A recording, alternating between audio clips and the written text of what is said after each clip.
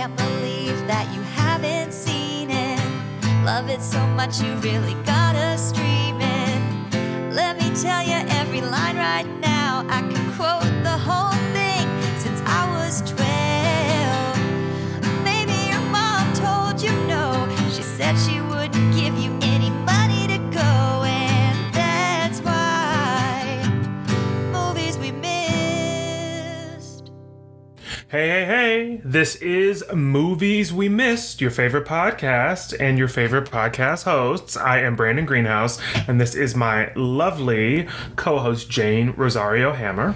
And we want to thank you for tuning in to our podcast. And to start out, we realized that we have gone multiple episodes without taking a moment to acknowledge the amazing musical and creative talent that went into creating our theme song. Bonnie and Taylor Sims of the incredible band Everybody Loves an Outlaw. I'm sure you've heard their hit song Icy Red.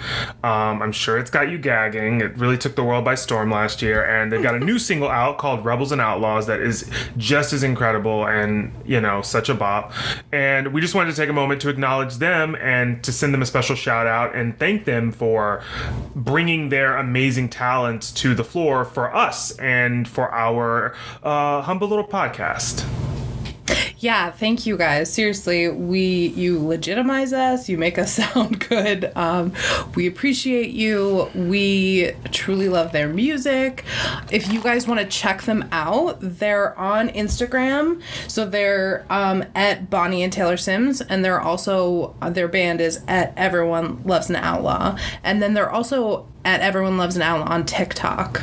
So check them out, listen to them, find them on Spotify. They are awesome. Their new single is really, really good. Yes, absolutely. So, yeah. Thank you guys. And by you guys, I mean Bonnie and Taylor. We love you. I say let's get right into the gig. So how are you doing, Jane? I'm good. I'm sorry, I didn't return the question. How are you?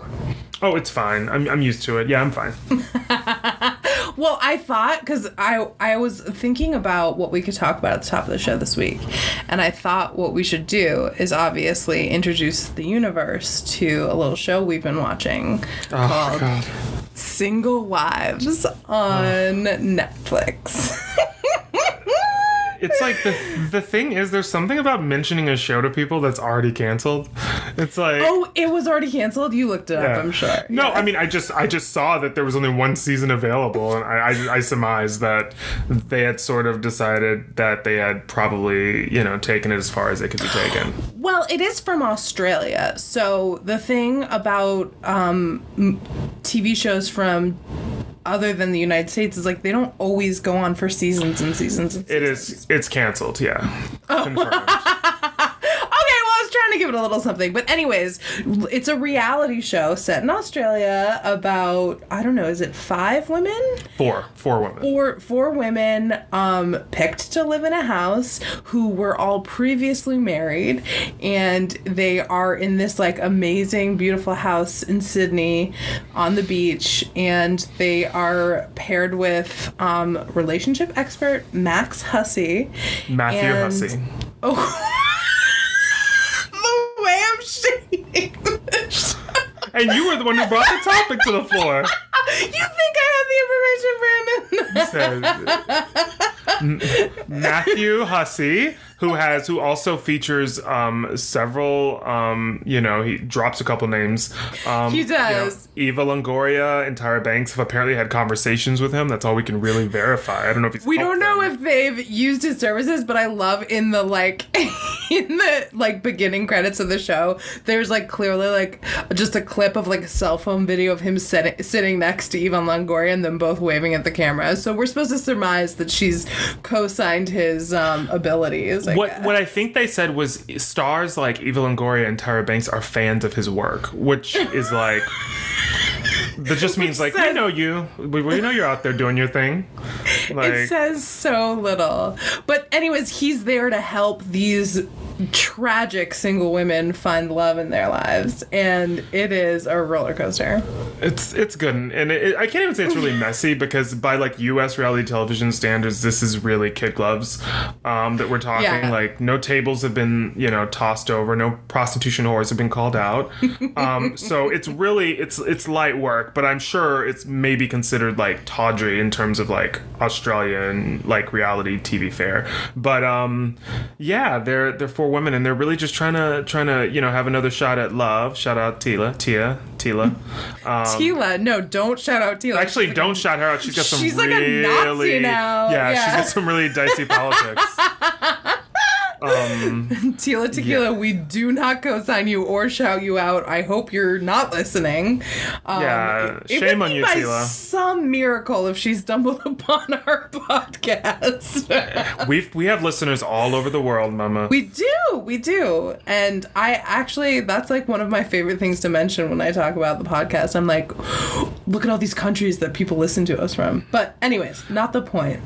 I should have said we have listener all over the world, because it's like one person in like Each country. But we're here for it. Keep listening. Tell your friends. Tell your friends. Tell your international and And local friends, yeah, absolutely. Yeah. But we have been watching this together and yelling at the television, and it's been a real doozy. There's been some attempts being made. Some of the girls are coming for Matthew, the host job. Matthew and Fifi Box is also an Australian radio personality. She is the co-host, I guess you would say. And we'd never heard of her before, and she does absolutely nothing on the show. She just shows up sometimes. She does a lot of guffawing at what's happening. She does a lot of like, what? When certain things occur, and like she turns to Matthew to be like, Matthew, how do you feel about it? What? That was like Irish. We know. Let's just move forward. All right. I'm gonna clock accent because I can't do any better. The but Bobby. it is Triple the Bobby. Matthew. one of shrimp on the Bobby. That's my phrase that gets me in there. That gets you in there. Our friend Laura told me that her phrase to get into the, or her word to get into the Australian accent is November. November. Which is actually like pretty I like useful. it. Yeah, it's good. It's 3 syllables. It's 3 syllables, so it's and really it's like you can really stretch it out so you can make sure that you're doing the right thing. Absolutely. But it's a great show in the fact that, in the way that it's not a great show, but it's definitely entertaining to watch. So you guys, it does what we need it to do. Yeah, we will say there's some really dicey stuff. There's one woman who they will not refer to as anything other than Indian divorcee, which I mean, it's a lot. It's a lot. And it's also like, we have eyes. We can see. We don't need you like declaring it every time. It's just like, it's like black single woman. Yeah, like enough. Can she just be herself, please? Also, I just want to point out, apropos to nothing, my mom is calling me back. I called my mother earlier, and me and my mom were on the phone first of all, I called her. She didn't answer. She texted me and said, I'll call you back. Like 15 to 20 minutes later, she called me back, which is fine. We started a pleasant conversation, and then my mom said, oh, hold on 1 second. She put me on hold I was out for a walk, so I was on hold. I looked down at my phone for 20 minutes. Goodbye. And then I would have hung up. And then I gave up. I know, and I felt I felt like such a loser. I was just like, ugh. I just like hung up the phone, and that was like 2 hours ago. And then my mom's calling me back now. She finally got around to it. It's just like the disrespect. So I just want that to be noted, that like I'm not even cool in terms of like my familial unit. And also, like, just so everybody knows, I'm an only child, so it's not like anybody's getting better treatment than me. This is the best. This is what she can give. And so shout out to Mama for getting around to scratching that off her list to call me back, and probably secretly hoping I wouldn't answer since it had been 2 hours. And you win. It all worked out. Do you think your mom listens yet? I know it's been... No. She still doesn't listen. No. Well, maybe once we become like, really big, which is definitely... Well, if I bring it up, then she goes, oh, okay. That's it. So I think That's I my mom's love that response because my to- mom listens to every word and then texts me about things that I don't want to be reminded about. Yeah, my mom would I'd probably get maybe a phone call and she'd be like, hey, I just want to talk to you about something real quick. And then it probably would be her like letting me know, which she wasn't pleased about. But I don't know. She'll listen to this episode eventually and she won't love the brush The shade. she's being painted with. I can tell you that. We will say we should not slander your mom. She's wonderful. My mom's wonderful, but I will also say this isn't the first time that she's done this whole you thing. do She's complain done about this- your mom's phone etiquette quite a bit. Also, she's done it before where she'll be like, hold on, and then she had me on hold for like 20 minutes, and then I'll be like, I'll call her back, or like later on, I'll like text her or something, and then she'll be like, oh, I thought you'd like put the pieces together. And it's just like... So you didn't want to waste your breath clicking over to be like, oh, this is going to take a little bit longer. You were just like, I assumed you weren't an idiot and that you'd be able to assume since I'm not talking to you on the phone, I'm talking to somebody else and we're going to have to pick this up at another time. But I do love Look, the something silence. better has arrived. I do love the silence though. Like, cause it's just, you're just on hold. So you're just in that black void. And I do love I don't put up with that. I will give someone 2 minutes, and if it goes longer than 2 minutes, I hang up. That's what I should do because I think I Yeah. zoned out maybe, but that's what I should do because it's like you'll call me back when you get a chance. Exactly. And there are people with whom they'll put me on hold for like 10 seconds and I hang up and they call back and they're like, I came right back. And it's like, did you though? All right. Well, speaking of making people wait, I feel like we are currently doing that with our listeners. Absolutely. Maybe we should get to the movie. Maybe we should dive right in, huh, Mama? We this week I gave Jane the 1959 romantic comedy classic Pillow Talk to watch. Pillow talk. That has been stuck in both my and Tara's head all weekend, and we literally can't stop. I'm super. This was one that I was a little bit like nervous, I guess would be the word. Like I was curious. I was really curious because it was like, this is a different type of movie. We haven't done a movie like this in the podcast. haven't. I love classic films, and so this was my first time presenting one. And I had a list of ones that I was like, which one should I, pop Jane's classic cherry with? And I hate that very so much. you didn't love that? No, why would I love Pop Jane's classic cherry? I thought you'd be into it. Okay, well, I guess All you right. don't know me as well as you think you do. Well, I didn't know you were a prude. So that's fun to find out.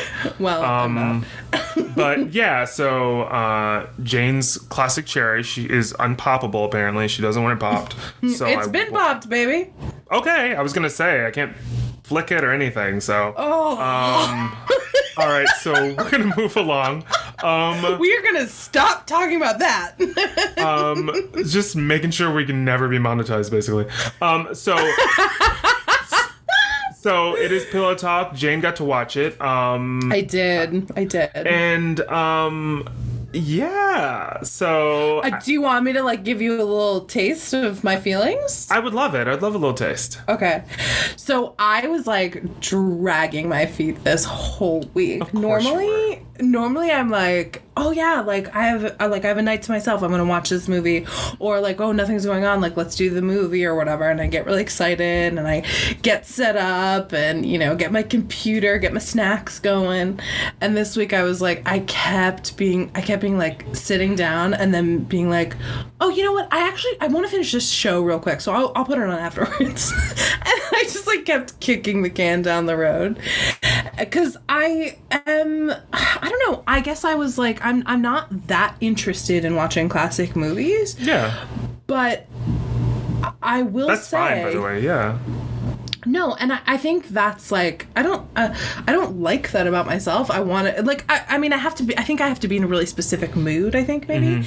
But I put this on and I was, as you probably could have guessed because you did the right thing, you know who I am and you assigned this specific movie to me first.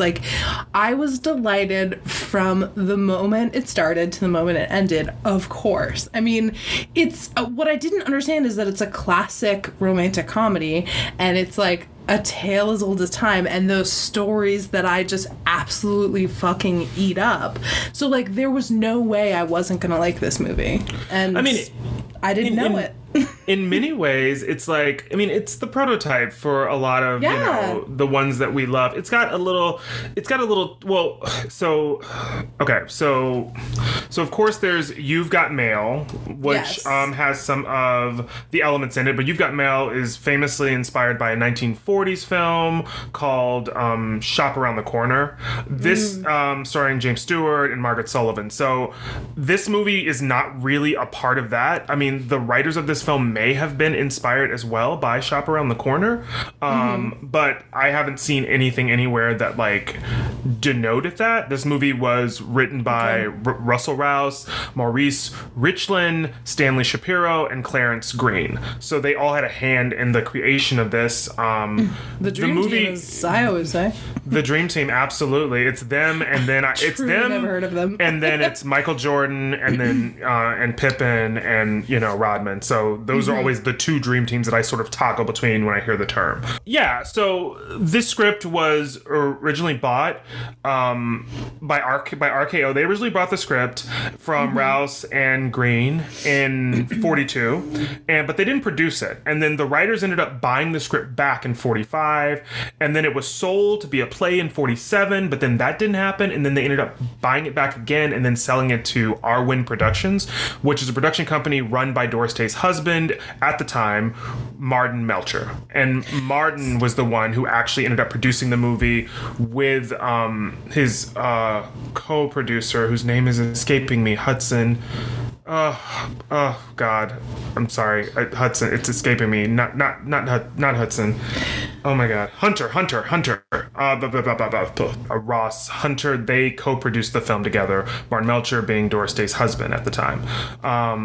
Yeah. So this took like 20 years to like in between being written and in between this got made. It was a long sort of period. I think that Melcher saw that it would be a great starring vehicle for Doris Day, and Ross Hunter had produced several films that Rock Hudson had starred in. So this movie was like a really big like turning point in both of their careers for different reasons. Rock Hudson was sort of in a little bit of like a I don't say not a downturn per se, but like he was coming off of he'd had a couple recent flops. Farewell to Arms was supposed to be was a remake in like 1957. It was supposed to be a really big hit, and it wasn't.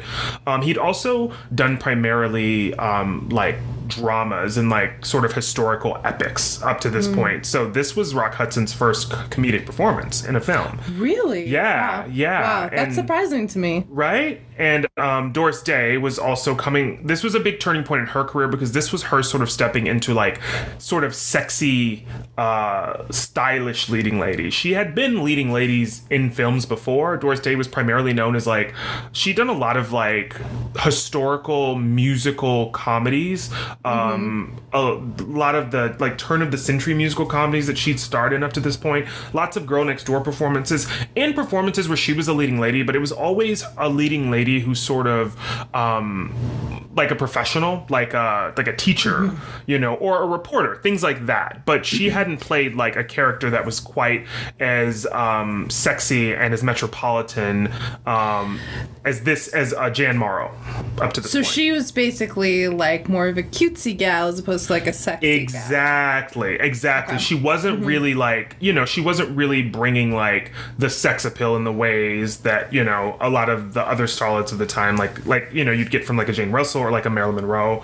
She wasn't, or even like a Bacall, like she wasn't giving that. And this movie was sort of like, I think this was a vehicle that gave her that opportunity. And there were some great quotes that I came across. There was a quote from Ross Hunter, apparently, said he brought in Jean Lewis, who was the costume designer who made all the beautiful gowns that oh my God, I have so much Doris to say. Day, right? Doris Day wears in the film. There's so many fabulous outfits.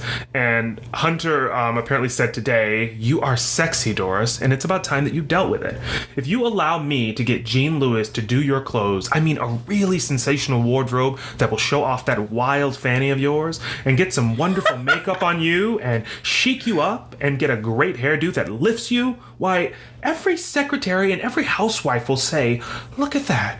Look what Doris has done to herself. Maybe I can do the same thing." And so I love that quote. And That's so wonderful. Also, I love that you gave it that, like, 1950s vibe. I tried. Well, you know I can turn it up. But I will say that I also love that quote because he also manages to drag her a little bit in there, too. Yes! Which is how I prefer to give quotes. But I do love that he's like, yeah, girl. He's like, you could be gorgeous and we can fix you up. You don't have to be dowdy. It's like, excuse me? It's like, we're going to do your hair. Walking around like a potato? Exactly. Let's leave those burlap sacks behind, shall we? We're going to put you in clothes that fit you appropriately, and we're going to actually do your damn makeup, and we're going to get your hair done professionally so it doesn't look like it looks now. And then you're going to be tops. It's like, okay. I will say my one note about her look is that I didn't love her hair, but that's... Doris Day's hair tends to be a little bit on the, like, helmet side, which, of course, is, like, period, well, but, you know. I feel like we're moving. We should do the synopsis before we move into, like, our... Yeah. Yes. Okay. All right, so this is the synopsis for Pillow Talk. Posh interior decorator Jan Morrow is a single New York gal who has everything going for her. A fabulous job, great clothes, a functionally alcoholic maid, and an apartment that's to die for. The only chink in her armor is Brad Allen, the crooning Casanova with whom she shares a party line. Whenever she needs to use the phone, he always seems to be serenading some flavor of the moment. And when she brings up her frustrations to him, he asserts that she should find a Don Juan all her own. Now, truth be told, Jan has a few suitors lined up. One is a millionaire divorcee named Jonathan Forbes that has designs on making Jan his fourth missus. But he's got some competition.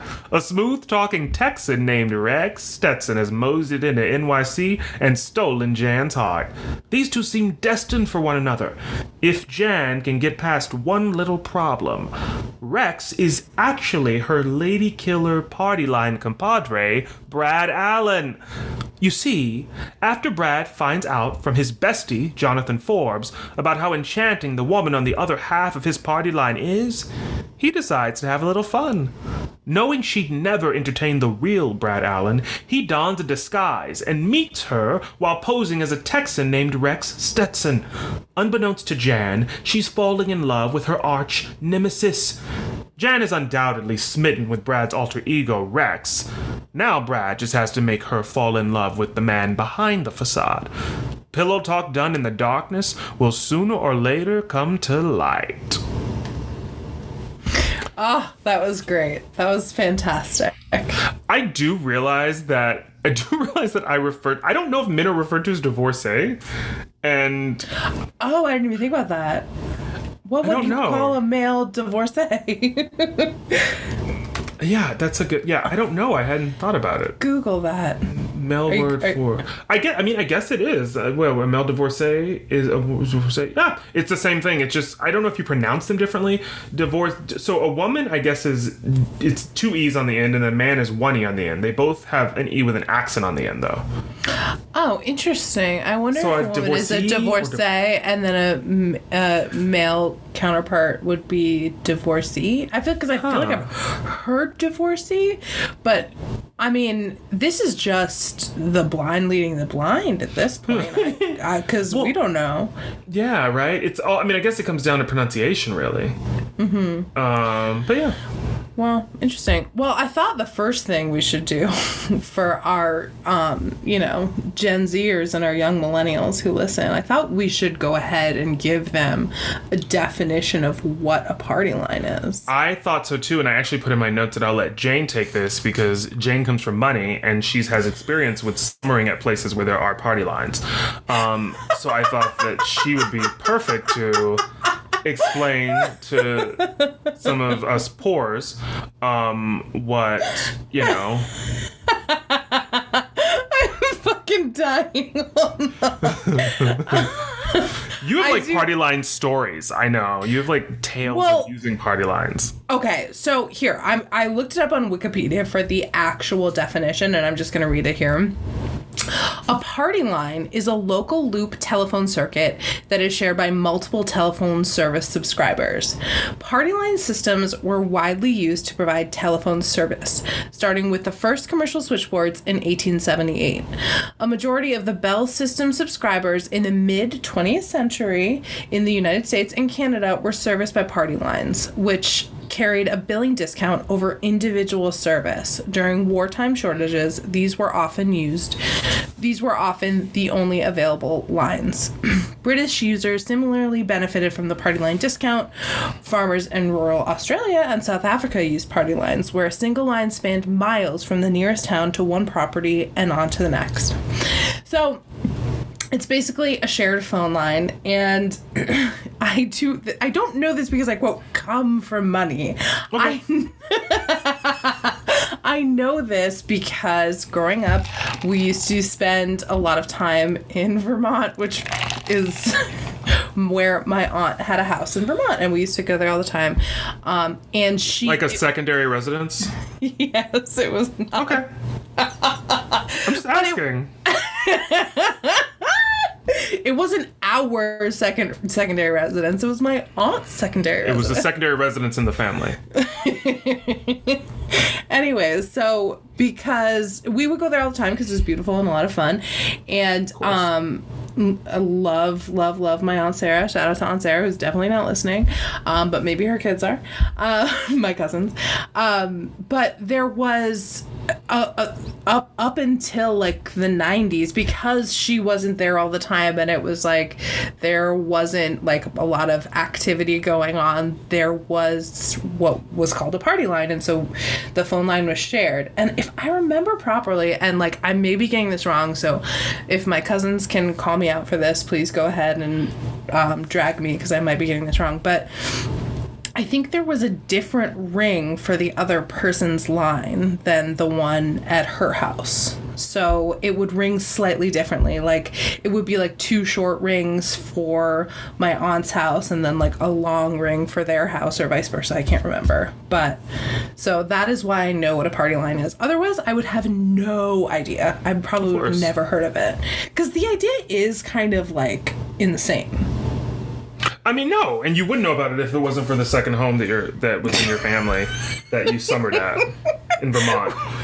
So that's what a party line is. Obviously, in the context of like this sort of like posh, New York scene, and based on the conversation, because there's a moment towards the beginning of the movie where Jan goes to the phone company to ask about the line, and they basically say, we don't have any other lines available unless you're pregnant. And she's like, and I don't remember the line exactly, but she says something along. She goes, well, seeing as I don't remember the line either, but it's like, seeing as how I'm single, I don't think that's going to be happening for quite a while, or something like that. Seeing as I'm single, that's not exactly a knot that I see myself becoming tied in. I just like. Did you notice? Okay, so when she went to go talk to the guy at the phone company, I was like, that guy looks weirdly familiar to me. Yes. And he's the guy from I Dream of Jeannie. Yes. Yeah. Absolutely. That's so crazy. Is he he's the best friend. Yeah, right? He's the best friend of Jeannie's husband, right? I think so. He's the best friend of, is it the Colonel? It's the Colonel, right? I want to say Darren. Is that different? That's Bewitched. Darren's Bewitched. No, right. but Jeannie always refers to the General, the Colonel. It can't be. It's not the General. I don't think, is it? What if you called your husband Oh, but that's like the people. No offense to anybody, but like the people who refer to, the dads refer to the mom as like mother. Oh, it's so gross. You know what I'm talking about though, where it's like. Yeah. Mother's not going to be too happy about this. Like that kind of thing. Norman Bates? No, but that's like the son. I know, I'm just kidding. But you know what I'm talking about? Like, there's like, that's like a whole thing where like sometimes it'll be like, well, when father gets home. And it's like, that's like so. I just imagine someone like in like full Amish garb saying that. Oh, for sure. Yeah, no. It's very like, Or like the cast of The Sound of Music or something. Yes, we teeter into that territory very quickly. But yeah, so she goes to the phone company. She speaks with him. He basically says, "I can't. There's nothing I can do about it." But he sort of offers to send somebody out to like give him a talking to, or at least do like surveillance on what's going on. Fortunately, he sends a woman, and we all know that like no woman can resist Brett Allen, so he just moves her. Real quick. I had never seen a Rock Hudson movie before. I know who he is. He's obviously like monumentally famous, but my God, he is fucking beautiful. He's a very beautiful man. When he opens the door and like smiles at the phone lady who's like going to like check out the issue, and he just like flashes her that smile, I was like, oh, I would let him do whatever he wanted to. Yeah. Like Rock Hudson's one of my faves, like of like old Hollywood.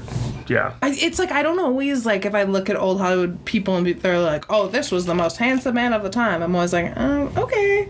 But like Rock Hudson was insane looking. Like I just was surprised that he was so beautiful, I think. God, it's like Dave is an appalling person, and he's been like sending these notes, and I almost don't want to mention them because I don't want to put them out there. Wait, can I read them? Yeah, you go ahead, Jane. Oh, okay. James just said, please don't, is what I don't just care. said. It doesn't matter. I don't care. Okay, I'm going to read to our podcast listeners. These are the notes that our producer, David, is writing in the chat to me and Brandon. Okay. He's gorgeous. I want to be him and have him in me. That was the face I wanted. Which also sounds kind of like a dramatic like section of like a novella. I wanted to have him in me, and I wanted to be him and have him in me. I wanted to be him and have him in me. Which I think is like very much like so like a very universal queer experience too. It's like, do I want to make out with you or do I want to be you? Or do I want you to call me by your name? Another movie I've never seen. I wanted to... Oh my God. Well, I don't want to do an Army Hammer joint because he's just like a mess. She just gasped. It's such a beautiful movie. I know. I know. But I was going to say, I wanted to be him and have him in me. It was a balmy Georgia summer. And no was not a word I was prepared to hear. This story took a turn. And it also ties into this movie as well. Yeah, absolutely. Oh my God. So I would love to get back to this movie just since, you know, we've barely scratched the surface. And what I would love to talk about just in general is like Doris Day's costumes and jewelry in this movie were like an absolute celebration of everything that I love about like this time period and like what makes it so much fun to watch these movies, because I knew I was at least going to love that. I ended up loving the story as well, but like just seeing her, she's, you know, this like upwardly mobile woman in New York, a single woman, which I feel like, I don't know, I didn't expect to see someone like that in this movie in 1959. Like she felt like a progressive character to me. And the way that they dressed her, I mean, she had every outfit. You know, she had, you know, the dress, the matching coat with, you know, the lining of the coat was like a pop of red, and it matched her purse and her hat and her earrings. And there was like, she had this like gorgeous like rhinestone brooch that she wore throughout the movie, whereas like sometimes she would wear it just like on her chest, sometimes she would wear it on her scarf, sometimes she would wear it on her belt. Like it was popping up everywhere, and she was reusing it, and it was so beautiful. And when they were in the house in Vermont, I don't know if you noticed, but she had these gorgeous big pearl earrings and this beautiful like pearl ring to match. Yes. And I like I thought I was gonna throw my computer out the window. I wanted it so bad. Yeah, I did want to point out also, there was $500,000 worth of jewelry lent to the production for Doris Day to wear from the Laken Diamond Company, Laken at Sea, which is still a diamond company established in the 1930s and still still in California. So they're still there. If you guys have thousands of dollars to spend, then go check them out.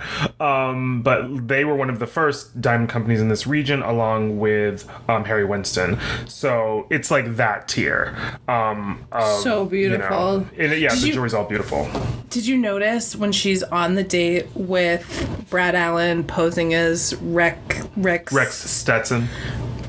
Rex Stetson, which sounds like a porn name to me. Absolutely. But so does Rock Hudson. Well, absolutely, which is just hilarious. I also I want to choose my 50s name. You know what I mean? Like, what would my name be if I was in the pictures in the 50s? You know? I would like Pinky Dubois.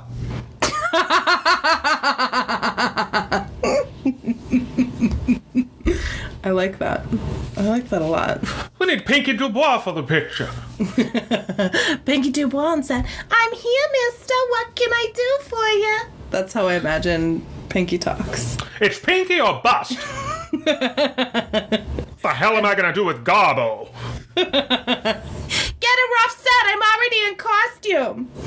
You get in here, little Pink. Ew, I did not like that. One in the pink, two in the stink. Pinky Dubois on set. Called Primager. Actually. Oh my god, I hate this so much. Okay.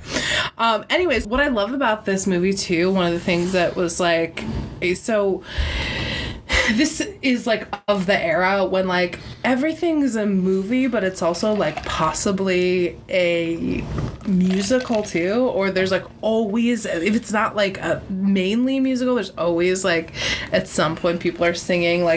Rock Hudson is a songwriter, or Brad Allen is a songwriter, and he sings the same song for every woman that he's trying to woo. Yeah. Which is funny. Also so manipulative. Brad Allen is so fucking manipulative. Oh, he's super manipulative. And also building on that, Doris Day. Doris Day has 3 songs in the movie. Doris Day was a singer before she was an actress, and that's actually how she was discovered, and then got her first starring role or not starring role, but got her first role in a film. So she started out as a singer, and then was sort of asked to audition to be in a film, and then it was sort of she said this wasn't something that came naturally to her, and it wasn't something that she really saw for herself. But I think it was Romance on the High Seas in 48, I think. But it started out because it was I think the thing that really endeared people to her was that she was the quintessential girl next door, and I think that Doris Day just brought a simplicity that I think was really endearing, and I think that was a part of why she became such a huge star, And it's funny watching this film because I did have several moments when I was watching it this time in particular where I was I saw a lot of Jennifer Aniston in Doris Day. You've mentioned that to me before, so I absolutely watched it with that lens, and also with the Goldie Hawn lens, and I also saw a little bit of Keaton in there too. Oh, interesting. Yeah. Probably in some of those more flustered moments. I loved, so there's a scene towards the end of the movie where Doris Day's character Jan Morrow is upset because she found out the whole scheme, and Brad Allen decides to get into her good graces by hiring her to decorate his apartment. And so there's something, I don't remember what the line is or whatever, but Doris Day is standing in the doorway, and someone says something, and she just goes, "Ha!" and walks out of the room, and I was that felt very Keaton-esque in that moment. It's there's this thing that Doris Day does. It's Doris Day when it happens in quite a few Doris Day films. I'm thinking about right now, Send Me No Flowers comes to mind because I watched that recently. But there's this thing when she figures out something, when she puts the pieces together, and she is And she almost is that thing that like actresses from like the 50s do, where they get flustered and sometimes they'll blow a little air out of their mouth and then that little bang sort of like flies up and it's like it's like they're so perturbed, and it's like it's the full performative nature of like the inconvenience of it all. Yeah. And like it's a very like that like stylized acting where it's like people like don't do this in real life, but like we are really gonna sell this to you that like this woman is inconvenienced. Yeah, absolutely. And Doris Day does it really well. It's like it's all it's like where it's like she's always adorable, even when she's like fuming, you know? Well, I think it just also speaks to her like really good comedic timing. Like absolutely. She has such good comedic timing and just knowing how long to make that like humph and like to spin at the right moment and just walk out of the door. It was really, really nice. And I was actually surprised to find out that this is Rock Hudson's first comedy because he was so funny to me. He's wonderful. He's got so many great comedic moments. And I mean, I think that as we've seen many times, I mean, obviously, like Lucille Ball started out as a dramatic actress and, I Love Lucy was like this huge like turn in her career. I mean, I think that a lot of these actors who have, a foundation in the dramatics, of movie making, the more dramatic type films, I think that sort of sensibility really does serve them when they translate it to comedy, because comedy at its best is like, it's really like situations that should be played, for serious. But what makes them funny is how all in, people are on that. It's them embracing sort of the seriousness of the moment, even within like the comical circumstances. It's that full commitment, because the moment you look at the camera, and you're winking is the moment that the joke falls flat. So it's that sort of like earnestness that goes into it, and that idea of like, I'm gonna get you, and then fully like embracing, the ruse that you're going, or the character that you're going to take on. I think that's where like those moments come from, and like in those genuine moments is really where it comes to life. Sorry. Oh no, what were you gonna say? I was just gonna say, I mean, like the most blatant moment that like is an example for that is like the car with Rock Hudson trying to get into the tiny car, and he's like so good, huge. He's like 6'6", and this is like a tiny like 1950s sports car, and he like tries several ways to like get into the car, and then finally closes the door with his leg hanging off the door. And I was like, I think like these kinds of movies kind of get a reputation among people our age or just among people these days for being cheesy and like not really being believable. But I was like genuinely laughing at that moment. You know what I mean? I think like when you are ensconced in this world, which is very different from our current world, you kind of like put all of those things behind you, like, oh, people don't say things like that, or people don't act like that nowadays, and for me that's hard to connect with. Like, no, this is like the human experience, and however it's being like portrayed is very, very funny. And it's always, and like I also think it's really nice too to see like where these things come from, you know what I mean? Like this movie is such a prototype for so many of the romantic comedies that I love. So it was just like, after watching this, I was like, damn, we've been doing this shit forever, and we're just building off of these like similar stories and changing details and changing characters so that it's more true to whatever moment we're in. But like the stories and like the hijinks and that kind of stuff, they're all very similar.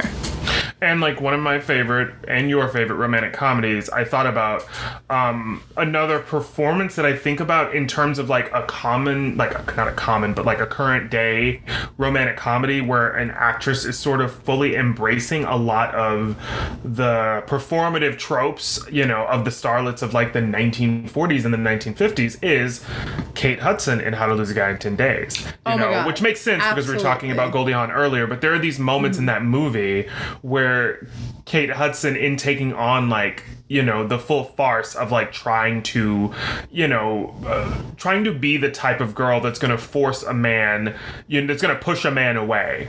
You know, she, you know, it's a send up of these types of characters. And there are those moments in that movie when she's making those faces and she's making those noises when she's doing things. And it's so all in an attempt to like push, you know, McConaughey's character away even further. Spoiler alert, it doesn't work. But there are those moments where she does those things, and they are like quintessential, you know, Goldie Hawn, you know, esque moments, which totally makes sense that would be in her DNA as a performer as well.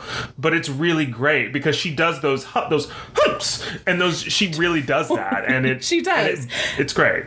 And I don't know if I've said that. I know I've said this on a personal level, but I don't know if I've said this on the podcast before. Like, I really do feel like Kate Hudson does not get like the credit she deserves. I think she is such a great actress. I think she's been in maybe some movies that like haven't done well, but she's always the best part of these bad movies that she's in. And I really do think that she's such a good actor. Like I want people to know this isn't what this episode's about, but I want respect for Kate Hudson on this podcast. Oh, I agree. She's, you know, and at her, I mean, I always think that Kate Hudson, I don't know really, I can't really think of like a Kate Hudson dramatic performance, but I know that Kate Hudson, you know, Almost Famous, there you go. She's great in that, and she's, you know, she's wonderful in How to Lose a Guy in 10 Days. She really does. She brings it. She's great in, what's the one with Jennifer Goodwin? Something Borrowed. Yes, I really liked that movie. Yeah, it's a fun film. It is. She's good in that. Are you emotionally prepared to talk to me about Tony? Tony Randall? No. So, Jan Morrow is invited to a housewarming party by one of her clients, and she's an older woman and she has a son named Tony, a Harvard man, and she insists that Tony drives Jan Morrow back home because they're in Scarsdale, and turns out Tony's like a full-blown rapist. Like a whole rapist. And it's also like shocking because it's like, first of all, okay, let's be clear, there's no situation in which like rape is to be tolerated. It's fucking disgusting. It's one of the most deplorable things you can do. But I will say, like, there's something extra brazen about like your like 30-something, like your mother's 30-something friend. Like, there's something about that that's even crazier to me. It's just like, this isn't like a girl that you go to school with. It's like a business associate of your mother's. Like, and also like this scene, which is supposed to be like playfully cheeky, like, oh boys being boys. And it's like literally like, it's also like he's parked this car in a secluded area and he is pawing at her. He's like on top of her. Like, Doris Day is literally like fighting for her life. And she's like literally fighting him off of her. But she's like, you're a Harvard man. And he's like, not tonight, I'm on vacation. And it's supposed to be this like funny take. And it's like, this did not age well. And it's her doing her same, like, it's the same amount of like, it's the same amount of like inconvenience as it is in some of the cheeky scenes with Brad Allen. So it's like her fighting for her life, but occasionally she gives you still like a like, I don't think so, mister. It's like got the same energy of her being like inconvenienced by Brad Allen, like being on the party line too long. And it's like, this is a life or death situation. You're being assaulted, and like, it's just craziness, and it's her like using all of her physical strength to keep this man from like raping her in the back of this car. Oh, not in the back of the car. I'm sorry, she's in the passenger seat. Yeah. And she just keeps being like, "That's enough. That's enough." And I swear, I may be making this up, but I feel like, doesn't he say like, "No one will believe you"? I think he does say, "Oh my God, it's so horrible." And I think he does say like, "My word against yours" at one point. Yeah, it'll just be my word against yours. Yeah, it's I'm almost certain he says that. It's literally like almost every cliche line you hear about someone being a rapist, and it's dealt with as this like fun comedic scene, and it's like, A, you know that it's written by men, and B, you know that it's directed by a man, and C, you know that there's a woman in this scene who doesn't have the she's not in the world that we're in now, which is even still very difficult for people to speak up when things like that are happening around them and be like, hey, this maybe isn't like the best way to handle this, you know? And I'm not putting that on Doris Day or anything. I will do a crazy. I did pull up the scene here. I did pull it up. It's a quick exchange, but it's like really problematic. Do you want me to just do a quick read of it? Yeah. If you could just do a quick read of it. It's really quick. Okay, so it's them in the car. It's her saying, "Oh, Tony, please." And then he says, "Jan, you're so primitive." And she says, "Tony, control yourself. Remember, you're a Harvard man." And then he says, "Not tonight, baby. I'm on vacation." And then she says, "Stop it." And then he says, "I dig older women." And then she says, "Unbelievable how many arms you have." And then she says, "Tony, I'll tell your mother." And then he says, "It's your word against mine." Wow. It is horrifying. And like egregious. and she's like, yeah, she's just like fighting for, her life. And he's just like, "I'm away from school. You know, when the boy's away, he will rape." Apparently. Apparently. And then Dave brought up a good point when we were talking about it earlier. He was like, and then she goes with him to a second location, which we know you're never supposed to do now. But like, and not that that's her fault, but it's just insane to me because now they're like at this like bar having or it's like, I don't know if it's a bar, but it's like there's a dance floor. It's like a nightclub. It's like a nightclub. Like a club or something. I mean, there are booths. There are like booths that people are sitting at, but there's like a dance floor, and like he's just like dragging her like on the dance floor, and he also is trying to get her drunk. He goes, "Come on, drink up. You're still on your first one." And she's like, "You're trying to get me drunk." And he goes, "A Harvard boy never resorts to like getting a woman drunk unless it's an emergency." And it's like, what emergency exists for that?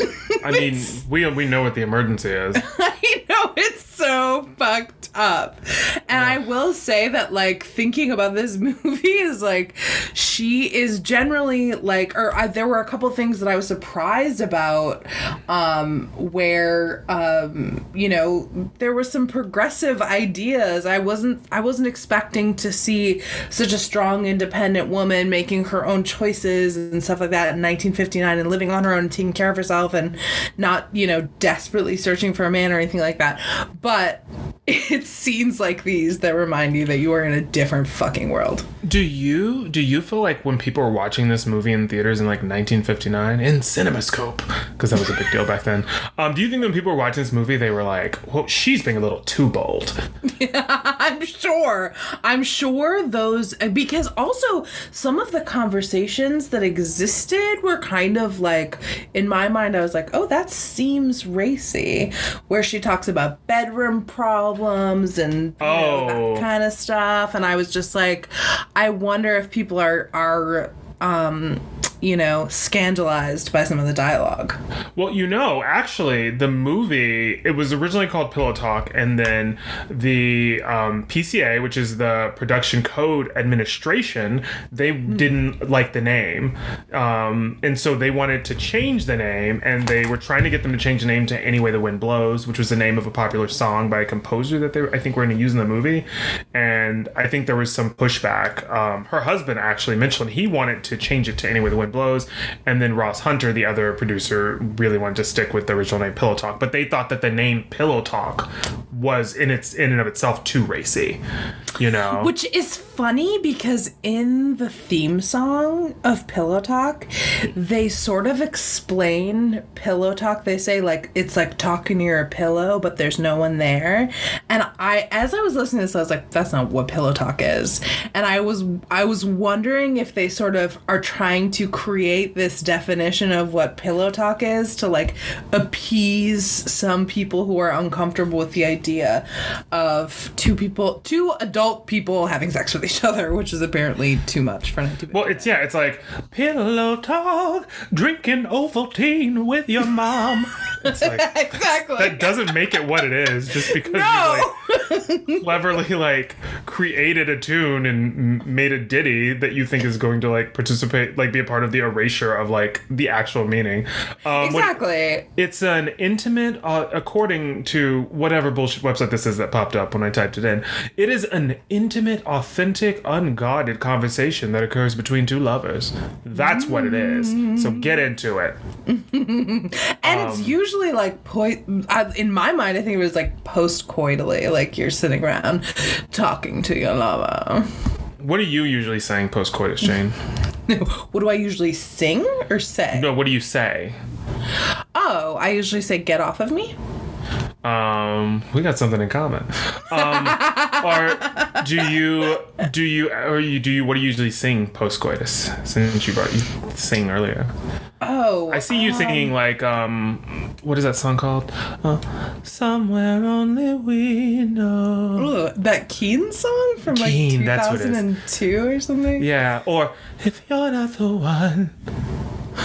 And what does my hand be on this way? Yeah. No, I don't really sing post-coitally. I usually just fall asleep and start snoring. Nice. All right, all things are checking out. I've gotten mine, and it's time for me to take a nap. Exactly. So... Never mind. Let's just move along. So they're at this nightclub after the attempted rape, which apparently everyone thinks is cute. Nobody like alerts the authorities that Tony's like free on the streets.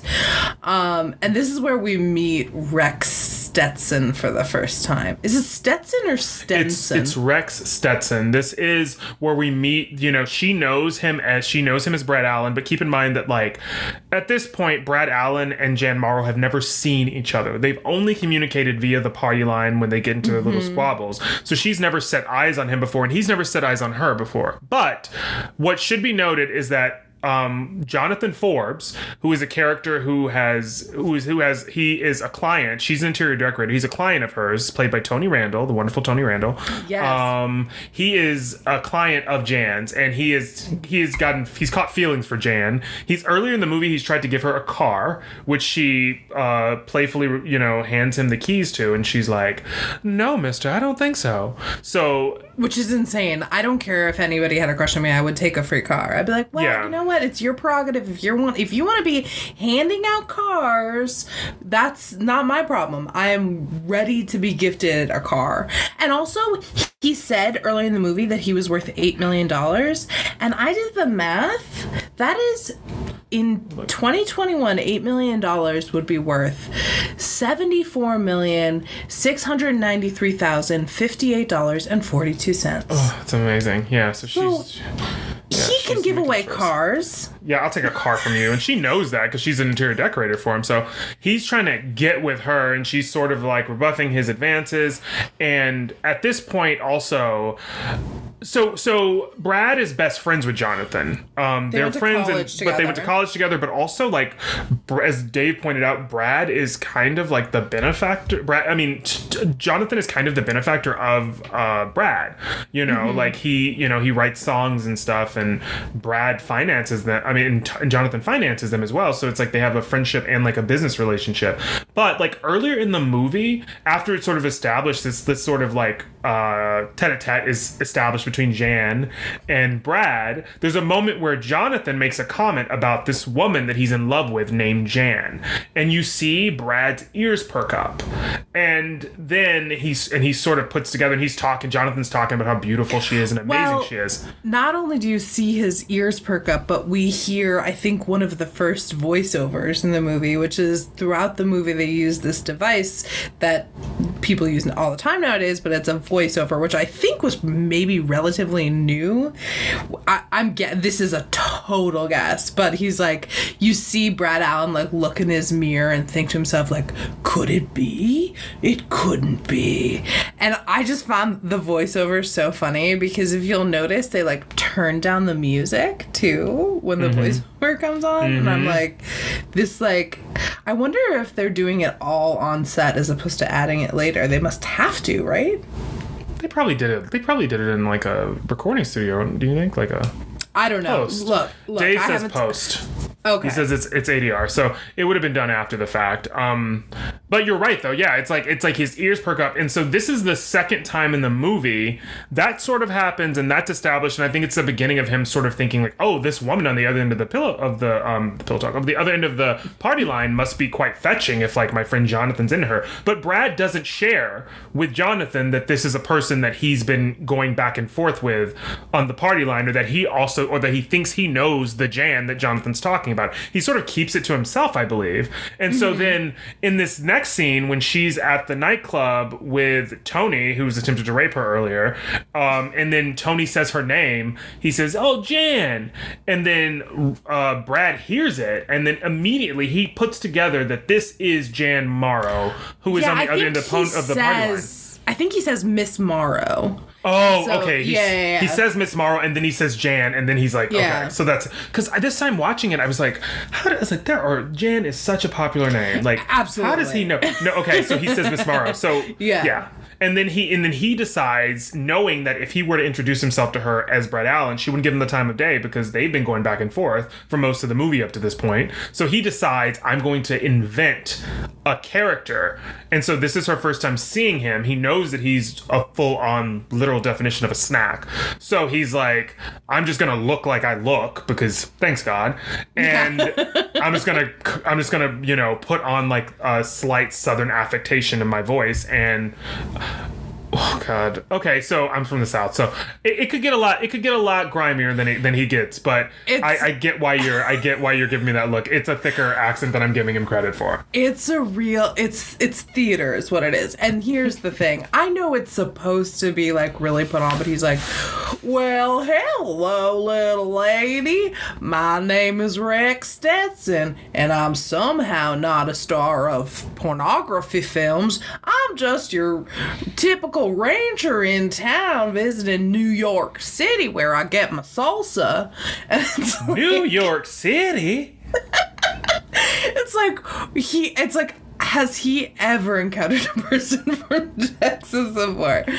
Dial it back. But I understand it's a comedy and whatever. But it's for sure a character. You're right. But he really leans into it. He wants her to know leans into it. That he thinks he's capable of giving her a mighty pounding. And Jan falls hook, line, and sinker for the whole damn thing. And who wouldn't? I mean, like, he's so gorgeous. I'd be like, you could talk like, Kermit the Frog, and I'd be like, let's get out of here.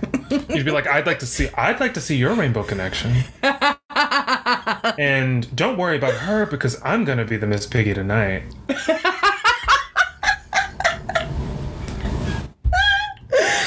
So they he basically rescues her from drunk Tony. Tony falls on the dance floor, and Tony makes a complete ass of himself. He's passed this out is in the middle. I will say Tony made a complete ass of himself during the attempted rape. But he's unconscious. It's like, what was the long game here? Like, he got so drunk that it's like you've all but soiled yourself, sir. In the middle of a dance club where people are dressed to the nines. It's like a really nice hoity-toity place, And there's a live band. There's people are drinking champagne. Louis Armstrong was the band leader.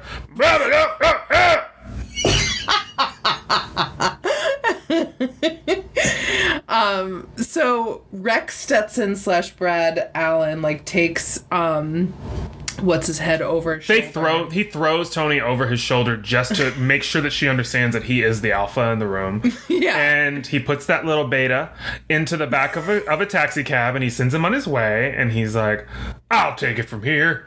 And then this is the moment where we get the great scene where Brad Allen is like trying to get inside of, which is so funny because it's like, you know from the moment that you even try and open that, like, what are we trying to do? It's not going to happen, sir. I mean, you can see, okay, so I guess Rock Hudson, they say he's 6'6" in this movie, but I actually looked him up and it said 6'4", but whatever. He's just a big dude either way. Yeah. And it's like, you see him walk up to this car, so the intention is that he's going to drive Doris home. I'm sorry, Jan Morrow home, and because he's a kind Southern gentleman who would never let a woman see herself home. But he, like, it looks like a giant walking next to like a toy car and is like, yeah, I can make this work. And so it's this funny bit of him just like trying to get in the car, and we talked about it earlier, but it's very funny. And then when they get to her apartment, she wants to give him her phone number, and when she gives him her phone number, she says it's Plaza 2 2748. And I was like, I don't know what that means. How is that a phone number? What does Plaza mean? Do you know what this is? No, I don't. I never questioned. Did you crack that? I did. I just assumed it was like a switchboard operator or something that he'd be speaking with. Although that never happens in this movie. But I also am like, I've heard people give out old-timey phone numbers before, and like, when I don't want to give somebody my real number, I say a couple numbers and then like random and inanimate like objects. So if I didn't want to give somebody my number, then I'd say, well, you can reach me at lamp 458 Donkey Crest. And then I give him a little wink and a shimmy, and I slide out of the situation as quickly as possible. This is a good thing to ask our listeners who probably know. I do this all the time when I'm listening to podcasts, is that I hear two people talking about something that they don't have the answer to, and I have the answer to, and I'm like screaming at my headphones being like, it's this. So if people know when this episode comes out, let us know on our Instagram or Twitter or whatever, because we would really, really love to know. Anyway, so he gets home and then he calls her as Rex Stetson. She's like lying in bed, full face of makeup, just like dreaming about her Southern gentleman Rex. And he calls her and he's like flirting with her over the phone, and he asks her out on a date, and he says, being with you is like being around a pot-bellied stove on a frosty morning. Then he like jumps in and like as Brad Allen, so pretends he's who he is. He pretends that he's Brad Allen picking up the party line while she's having like a private phone call with Rex Stetson on the party line. And it's like, it's great. This is actually, I think, one of my favorite scenes in the movie.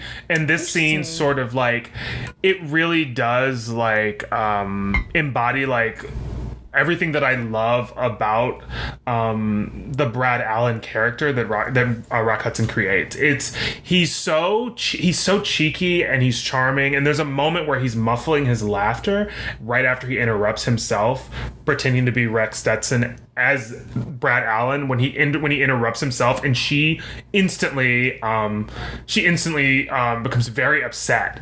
And there's a moment where he muffles his hand, he puts his hand over his mouth and he's muffling his laughter, and it is just the cutest and the most charming thing. And it's so funny because during this scene, I love this scene, and I looked out of the corner of my eye at Dave, and Dave was just like grinning from ear to ear because it's so sweet. It's so sweet and it's mischievous, and like in real life, if somebody did this, you'd be like, if your friend came to you and told you that, then you'd be like, you can't date him. Like if you find out like no, the whole time he was that neighbor of mine, the one that I've been having all those arguments with. No, it was him, but he was pretending to be somebody else to gain my trust. It's like, that's not charming in real life, unless he looks like Rock Hudson. Then I don't know, do what you want. Well, this is so funny because my take on the scene was so different. Because it was like I was watching the scene and I was like, oh, this motherfucker is like manipulative. Oh, like, super manipulative. Oh my god. He's not just like gonna kind of ride this out. He's putting in work to like make sure that these two people are different people. Like he's like, I feel like what he's doing in this scene is like, because I'm thinking ahead and I'm like, he's stacking up the evidence against himself to make himself seem worse. It's like, you willfully like did this and I know it's gonna be exposed at some point and this is not gonna look good on you. There's going to be egg on your face, sir. It's also like on that beautiful face, though. It's also like, though. Oh, it's gorgeous. That I was just gonna say, like, and the fucked up part of me, which is like society's fault, not mine. I won't take responsibility for this, but it's like I am way more willing to accept manipulative behavior from hot people. Yeah, and I think hot people have known that since the beginning of time, and continue to. Just look at our friend Link from the Encino Man episode. What he got away with. I mean, even Ice Age level men who were a part of Pangea, the actual breaking apart of the world and then the reformation of it. That's what Pangea is. Don't look. Are you reading the Wikipedia page for Pangea? Girl, I'm not. Did you hear what I said? It was pure nonsense. I said the breaking apart of the world and then the reformation. It doesn't. It doesn't add up. But, yeah, Dave just sent us an SMH, which for the not youngins out there is an abbreviation for shaking my head, which means he's, or maybe he means, I don't know, what else could it mean? So much hope for the two of you is what he's saying. Shit, man's horny. Or, so my husband is dumb. Or, sir, my hole. Oh, I like sir, my hole. What is it? Because like, what does that mean? Sir, my hole! Is it like, what are you experiencing right now? That sounded really sexual. Well, it sounded like Tony, you know, in that car. Tony the rapist. Why would he be saying that? No, I'm sorry. I imagine Jan would be saying that too. Ugh, I hope it doesn't go that far. So yeah, it's this moment where where he's on the phone and he's being super manipulative, and you also think to yourself like Brad Allen, like you've essentially cleared your social calendar to like partake in this. This is like a full-time job. You're doing a full-on performance. You should be in some sort of actors union because you are working.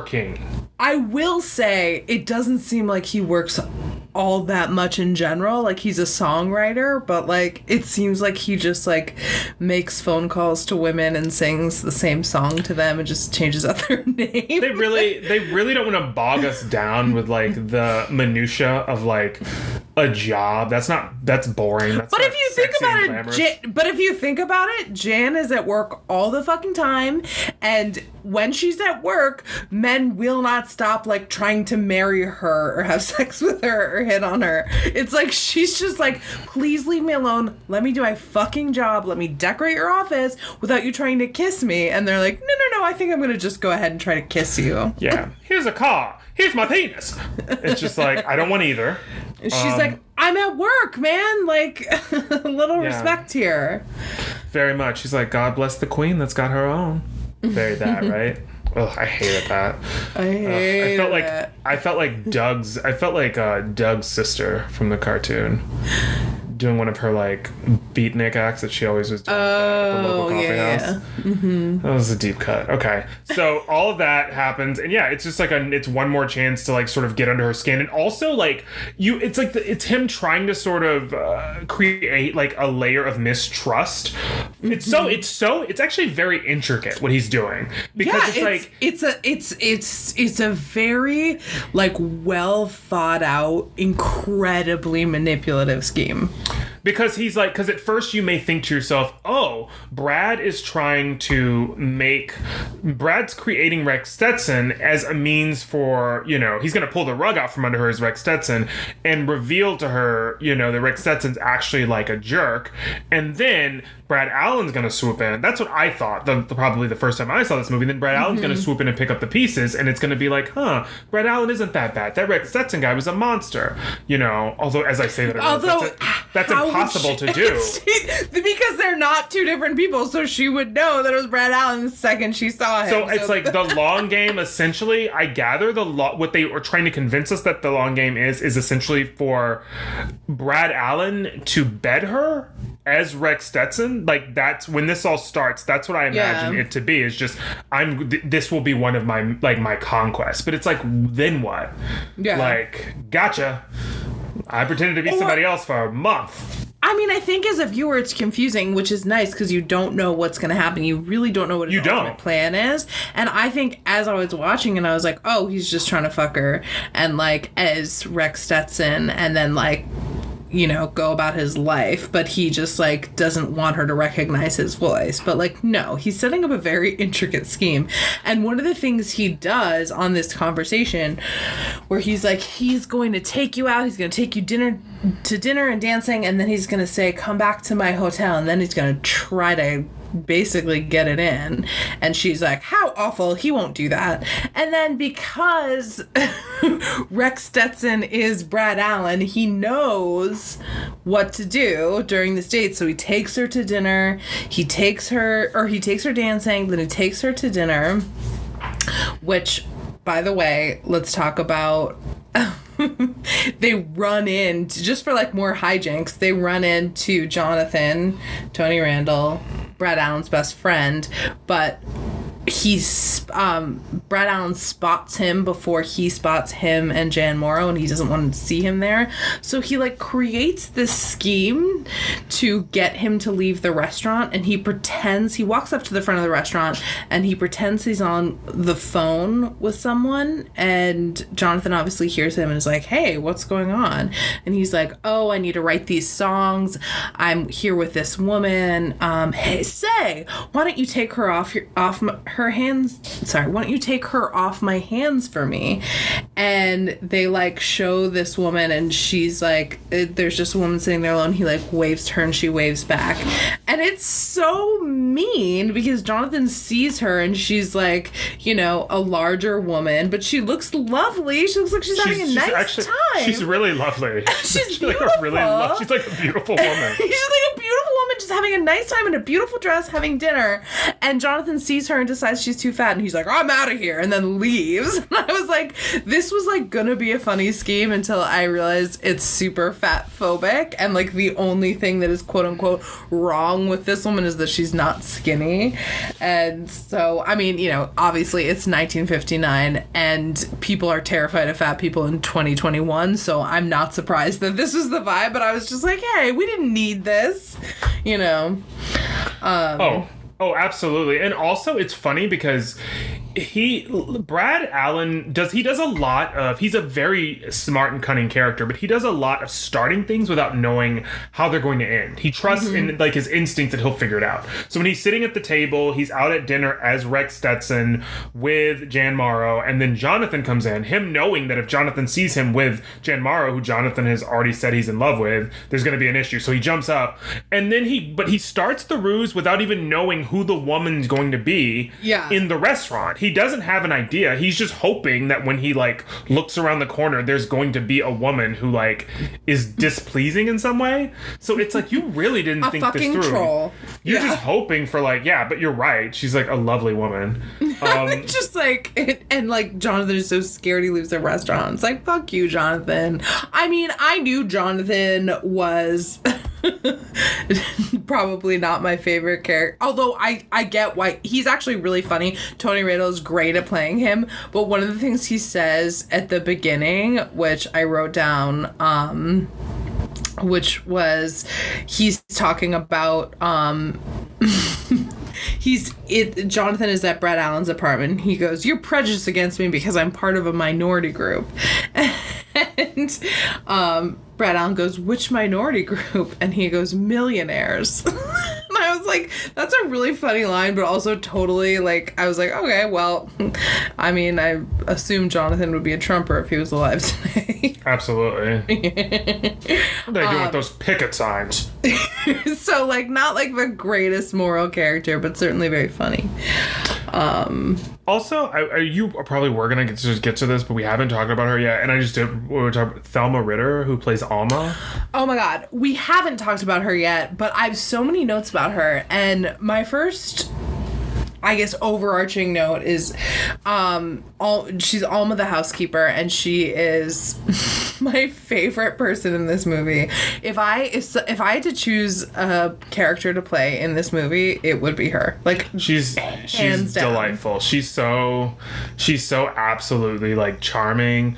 She's a very, like, famous actress. She played Birdie in All About Eve. She was Stella in Rear Window. Nominated for like 5 or 6 Academy Awards. Like, she, including an Academy Award nomination for this movie, as was Doris Day, by the way.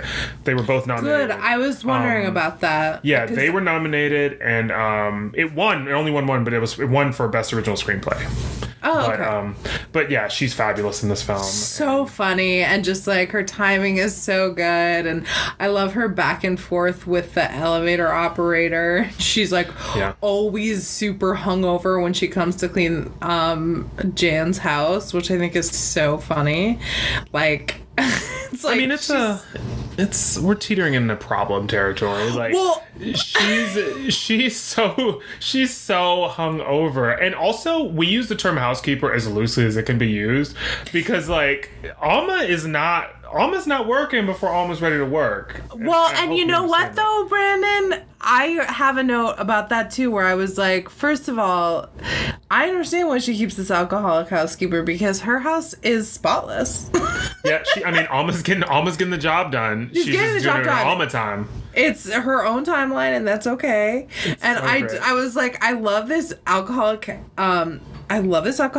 housekeeper, which is my note.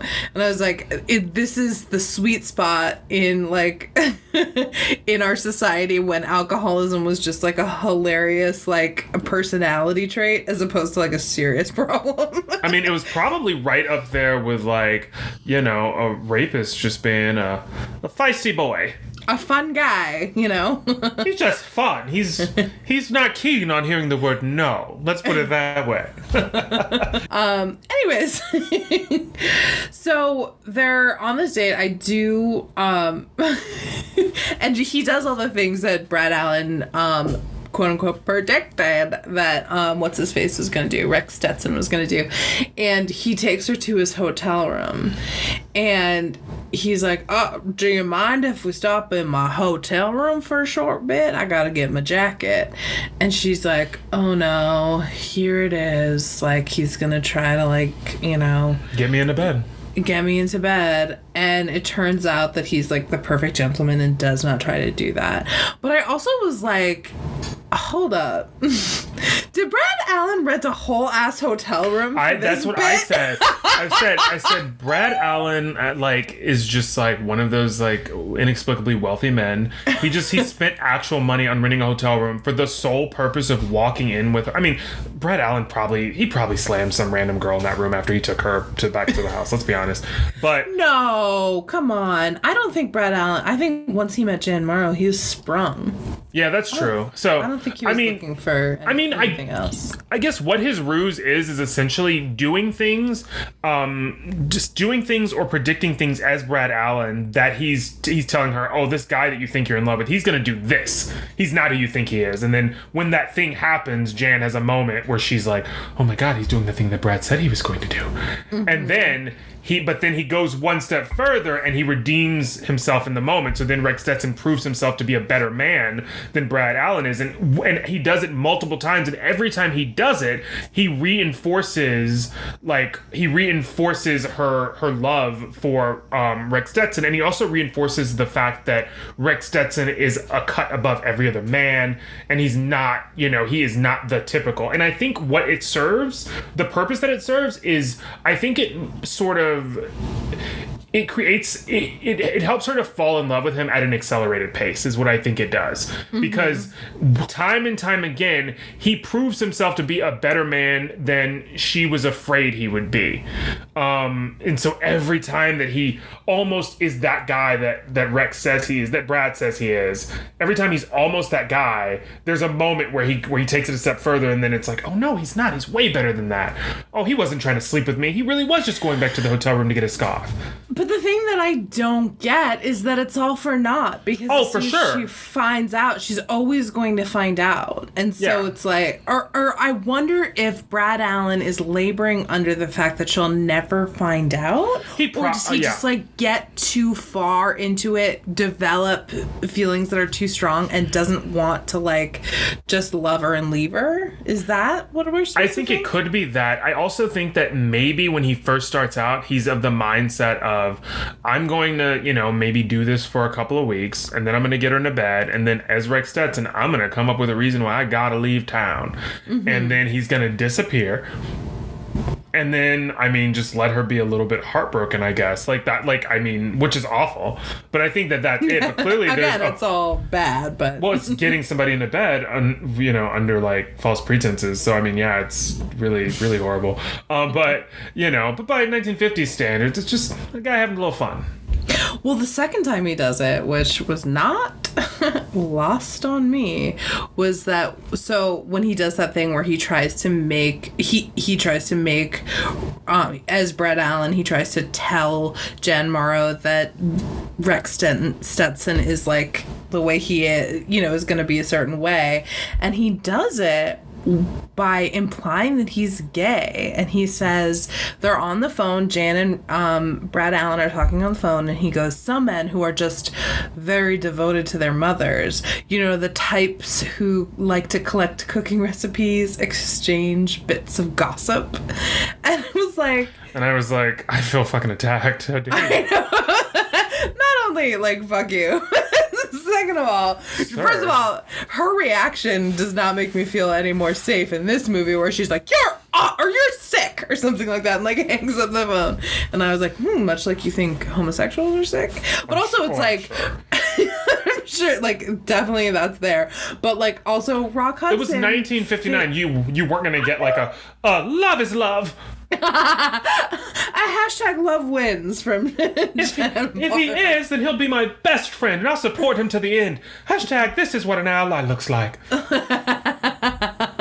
Waving a rainbow flag. Exactly. But I just think, the irony of Rock Hudson, talking about that when he was famously a closeted gay guy. And there was a sadness for me, actually, when I watched that, because I was just like, man, like, I wish that, I just wish that, like, because I was reading a little bit of his Wikipedia, and there were, like, they did a lot of things to, like, make sure none of this came out in the press, and he just spent his whole life really hiding, and he died of AIDS in 1985, and, he came out and said, like, yes, I do have AIDS, which was he was one of the first celebrities to do that, I think, or one of the first major celebrities to do that, but still, never confirmed his sexuality, which I think, it's just got to be so, had to have been so tough. And I think, like, he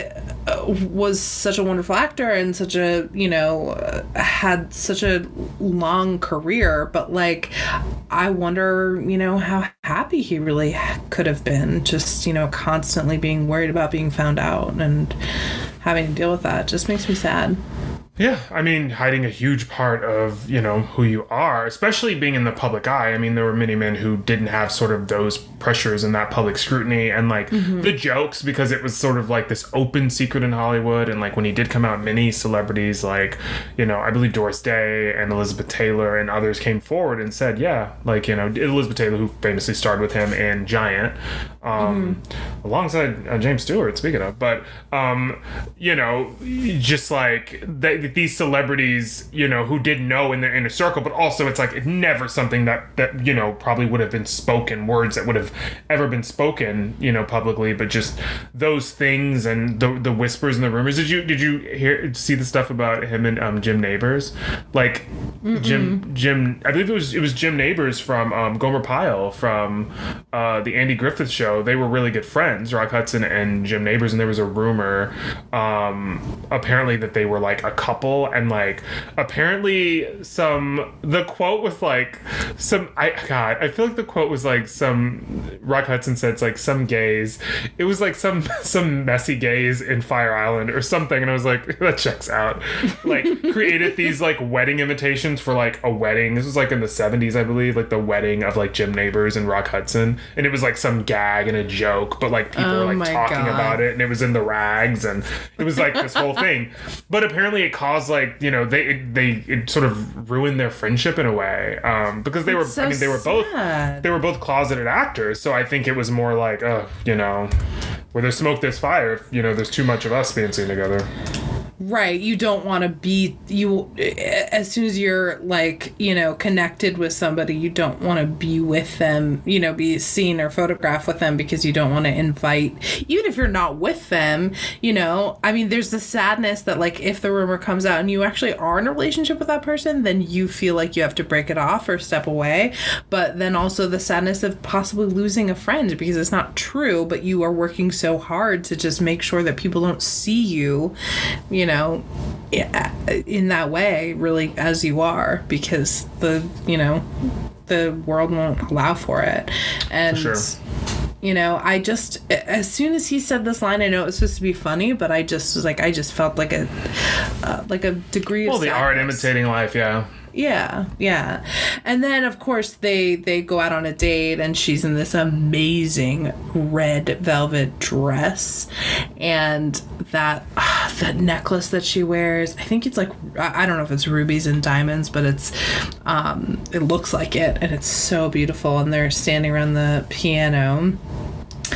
And, he, at this point, Jonathan has hired a detective to figure out who Rex Stetson is, because he knows that Jan is falling for Rex Stetson, and Jonathan wants to marry Jan, and so he's like, I'm going to figure out who this is. And, you know, very quickly it's revealed that it's his best friend.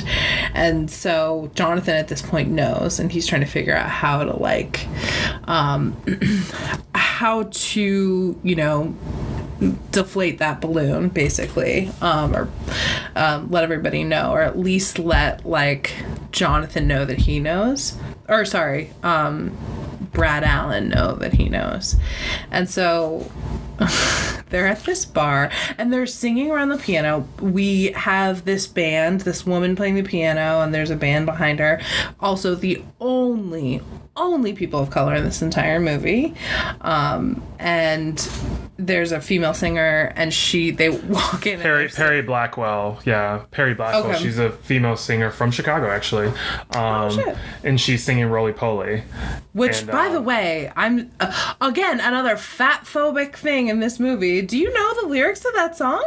I actually didn't pay attention to them, but I did note that, like, as she was singing, at one point, Doris Day turns to Rock Hudson and she goes, because she's describing a man in the song, and then at one point, Doris Day turns to Rock Hudson and she goes, he's a fat one. Exactly. It was so offensive. And Tara and I were listening to the song being like, I'm sorry, what? So what I did was I pulled up the lyrics because I want everyone to know exactly what kind of slander was going around this bar, this piano bar. So the first, do you want me to read them? No, go for it, Mama. Okay. You're like, it's happening whether you want it to or not. So, the first verse is, there's a guy in this old town, I'm telling you a fact. He measures 5 feet up and down and 5 feet front and back. He's a roly-poly baby, pleasing as they come. He's a roly-poly baby, a ton of fun. And then the chorus is, they call him Ya-Ya Roly-Poly over and over again.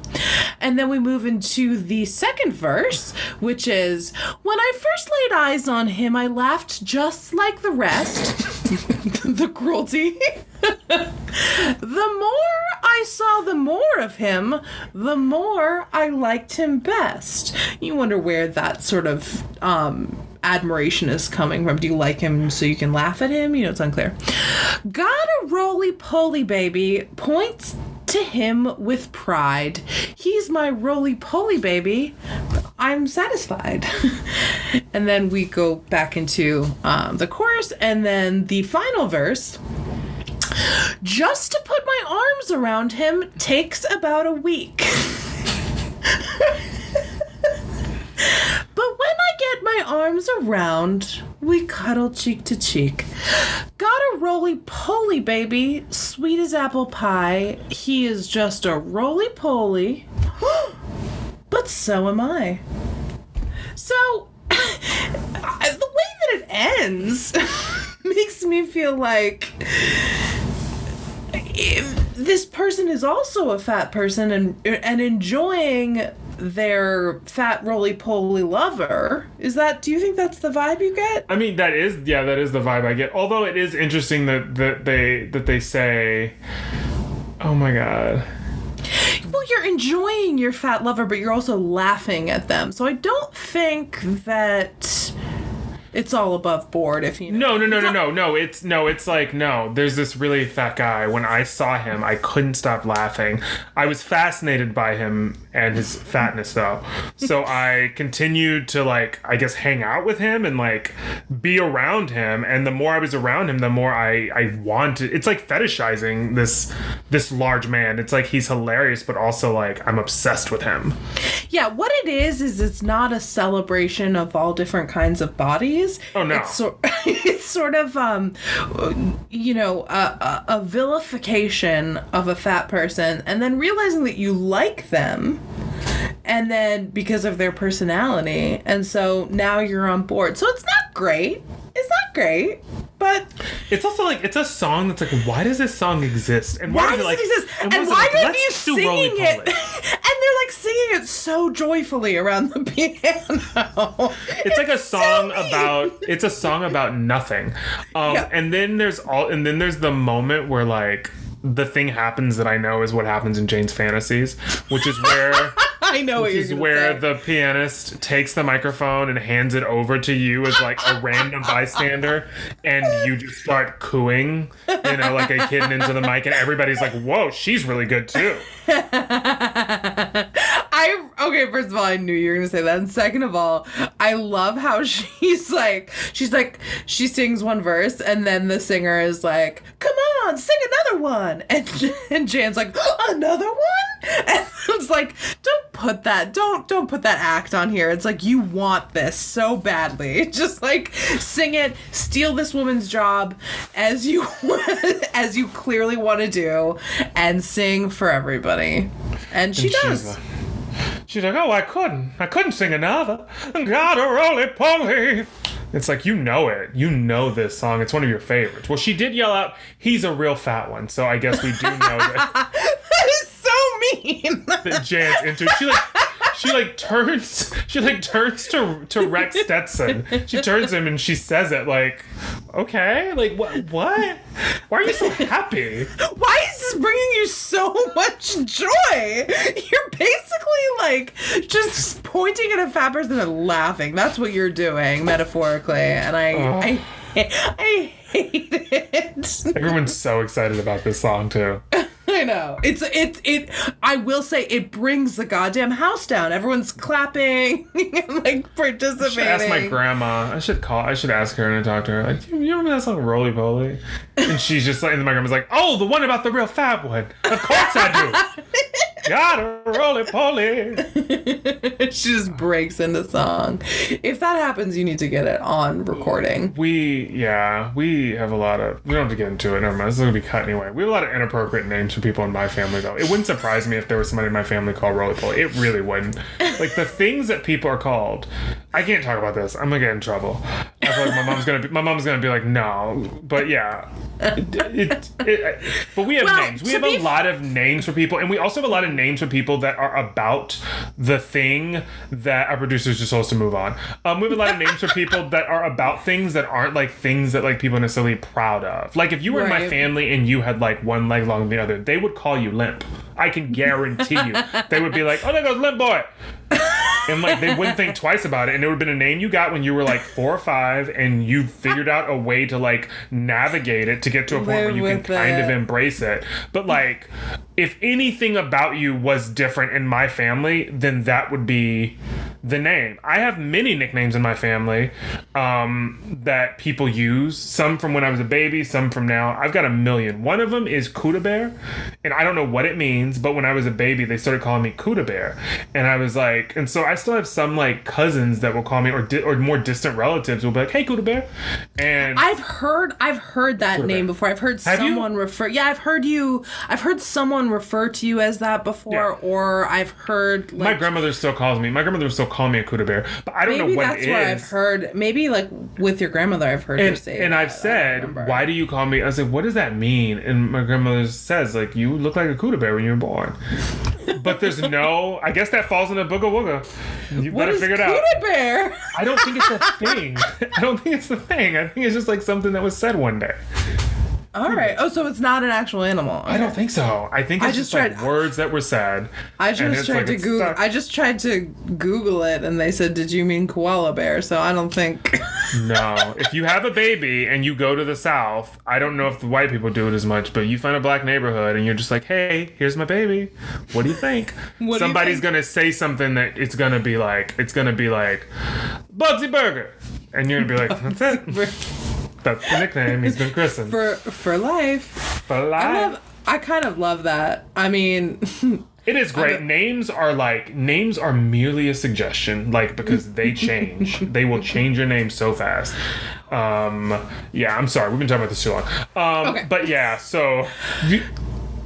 So they're singing their hearts out and whatever. I love the singer too, because this is like a big moment.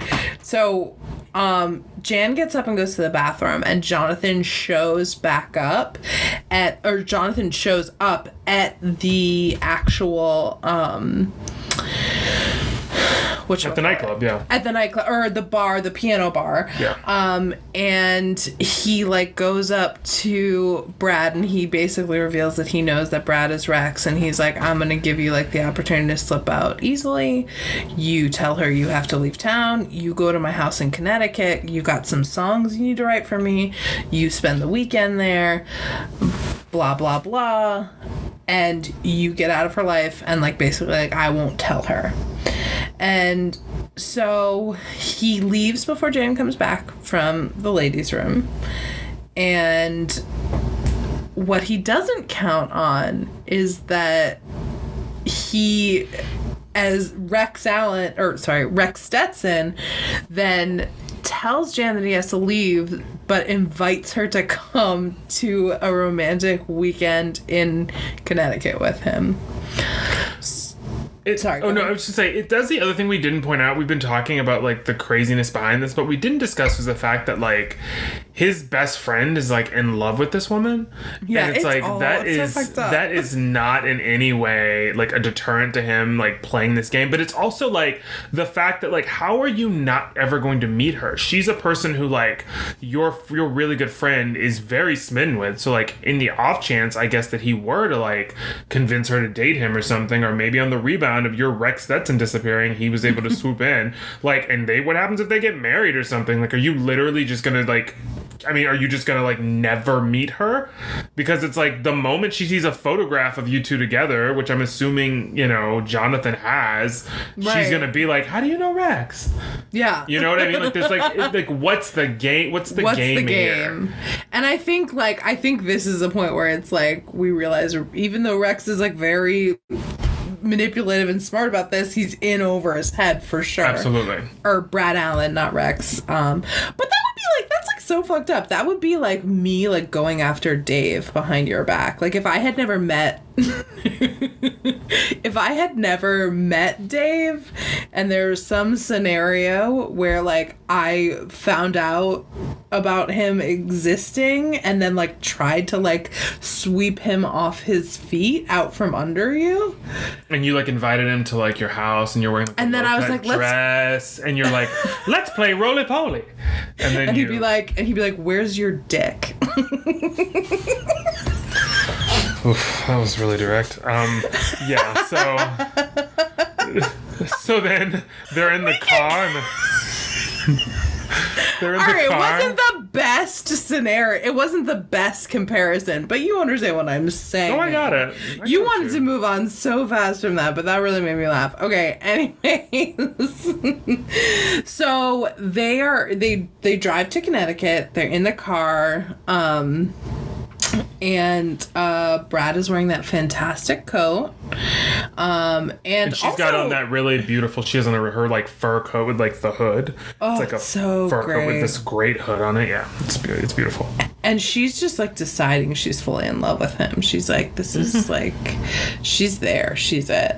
Well, she already basically said it to Jonathan earlier, which is what sparked him to feel like he needed to get a private eye, because he's talking about her and he says like, he says you're falling for him or something. And she says, yeah, I am. So it's like, we're moving further in that direction. And also this bar was the opportunity for, once again, she's got all of Brad Allen's thoughts in her head now about him maybe being a homosexual. And the bar is like the moment that they have their kiss, for the first kiss. Oh, like, that's right. The first kiss. It was a very and chaste it's like, oh, kiss. he's not gay. It's like a word spoken by Minnie a Beard. But exactly, honey, you have no idea. Anybody can kiss anybody. But I did their kiss was very chaste, and it just reminded me of the time. You know, it's like right now in movies, people are like literally sucking each other's faces off. But also, do you notice that the piano player, she stops playing the piano? Yes! I forgot I wanted to mention that. It's like a dimly lit like bar. It's like it's got like this sort of like saucy vibe to it. So it's like, it's not that crazy that like these two people would be like necking, like, in, you know, I get that it's 1959, but still, it's like she is arrested. Like in the moment she stops doing her job. It's like She does that a couple times actually. When Jonathan and Brad Allen are talking when Jan is in the bathroom and he like has his number and he's like, I know who you are, blah blah blah. She stops playing and like listens for this currently spilling tea, and she's so into it, and I love that. And then when he leaves and he's convinced Jan to come to Connecticut with him, she starts playing this song. I don't remember what song, but it's like something about like he lied, he's a cheater or whatever. And like Brad Allen turns around and he gives her a smile that is so charming and dashing. And I was like, that's how really attractive people can get away with this, because now I think what he's doing is cute as opposed to like really fucked up, which like we do have a way. We do have a way of all right. Setting things up to but he winks at her also. Yeah. And it's also, but I said to Dave, I was like, what if she like, she's like, I was like, she knows that the whole ruse is going on. She's seen the conversation between Jonathan and Brad, where Jonathan basically confronts him and says, you've been lying and pretending to be somebody else to get Jan's affections, and you know, I want it to stop. And so she sees all this. Jan comes back and then she starts playing the song, You Lied, and then she sort of smirks at him as he winks at her, and I said, what if she spoke up? And then I was like, what with this black woman in 1959 who's got this job at like, you know, this gig she's got at like this piano bar, like she's gonna mess that up, meddling in these white people's business. Yep. Like, why? What would it do for her? In no world does she need to be doing that. He would have had her fired. He would have had her fired so quickly. He'd be like, you got an uppity one over there. Oh my god. I honestly, whatever. Anyways. I was gonna say something inappropriate and I won't. So we're at the house in Connecticut. It's Jan. Are we at your family's house in Connecticut, or are we at? Right. My family does not have a house in Connecticut, although my mother is from Connecticut, and many of my cousins and aunt and uncle live in Connecticut. Although my aunt, who has a house in Vermont, also has a place in Connecticut too, which is like in that area. So yes, I'm very connected to Connecticut. Okay. Connected to Connecticut. Sounds like a advice show or something. But it's very close to Boston.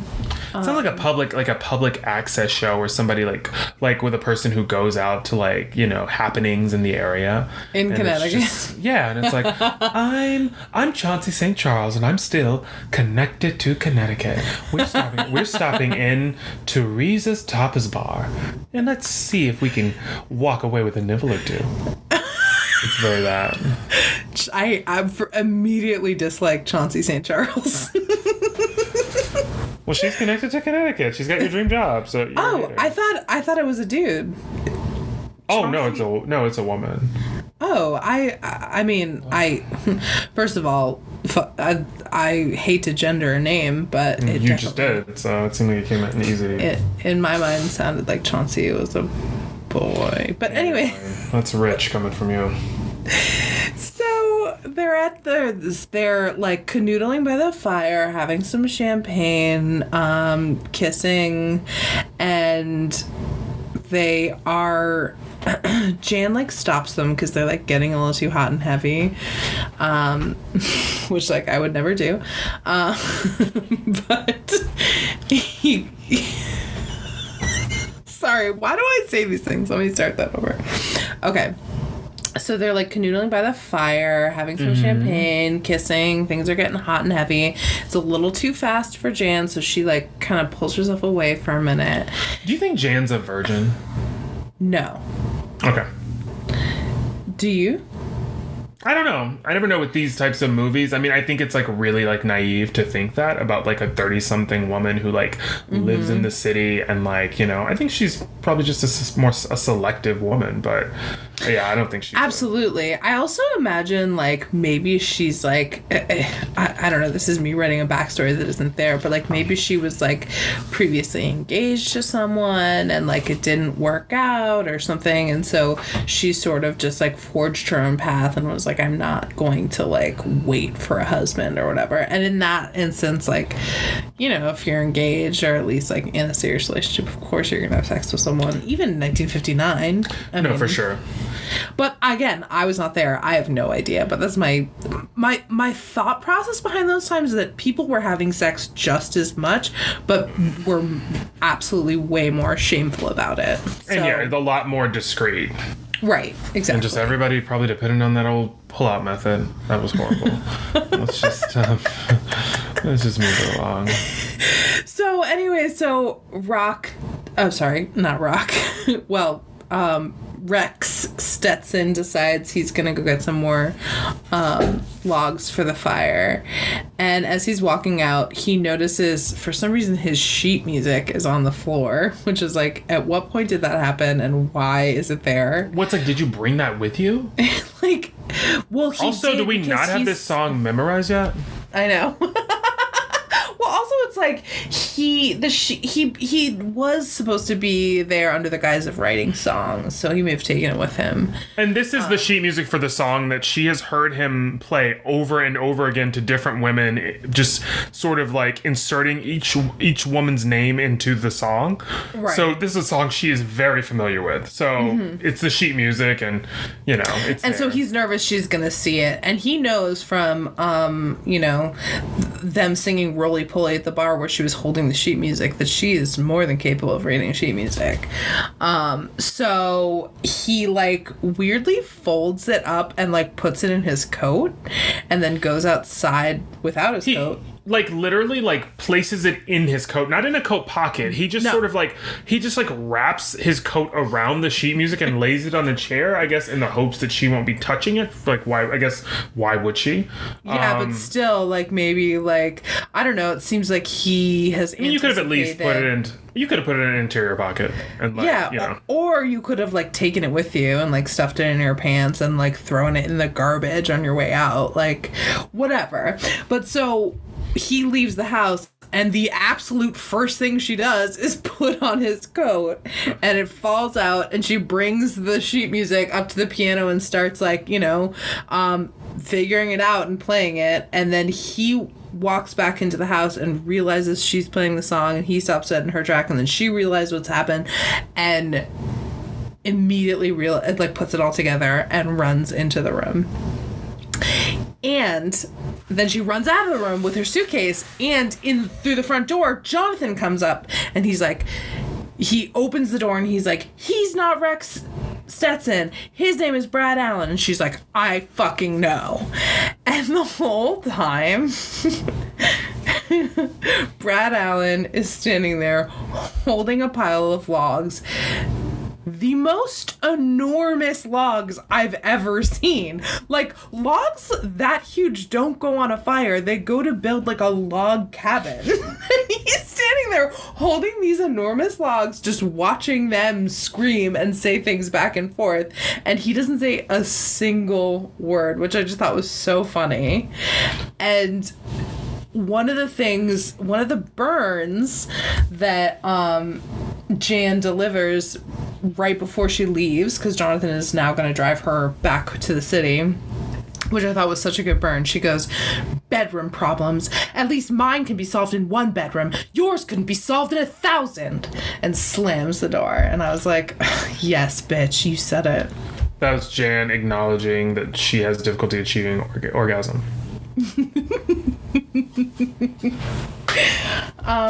Okay.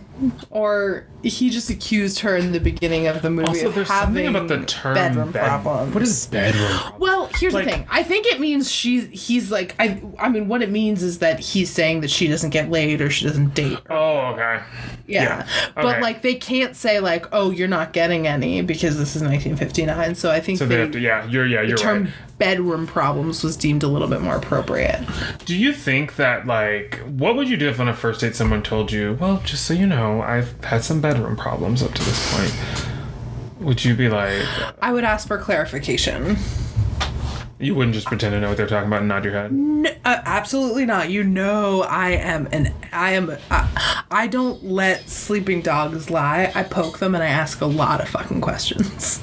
Or if they cooed to you, I think this may just solve my bedroom problems. Like, at what point? Like, while we're eating dinner? Or, like, while we're about to go while you're, like, necking on the couch and Roly-Poly's playing in the background. I would say, hang on. Let's take a pause for a second and talk about what you mean by that. Oh, yeah. Also, I do want to talk about after Jonathan rescues her and how annoyed he is that she's crying in the car while he drives her back to the city. And he takes her to this diner to, like, get a cup of coffee. He's like, come on, we'll stop your crying. And then what he does is he says, this is for your own good. And in the middle of the diner and God and everyone, he smacks her straight across the face. And I was just like... Okay, he hit her hand. I want to say that. He hits her hands are over her and he pops her in the hand, which is also inappropriate.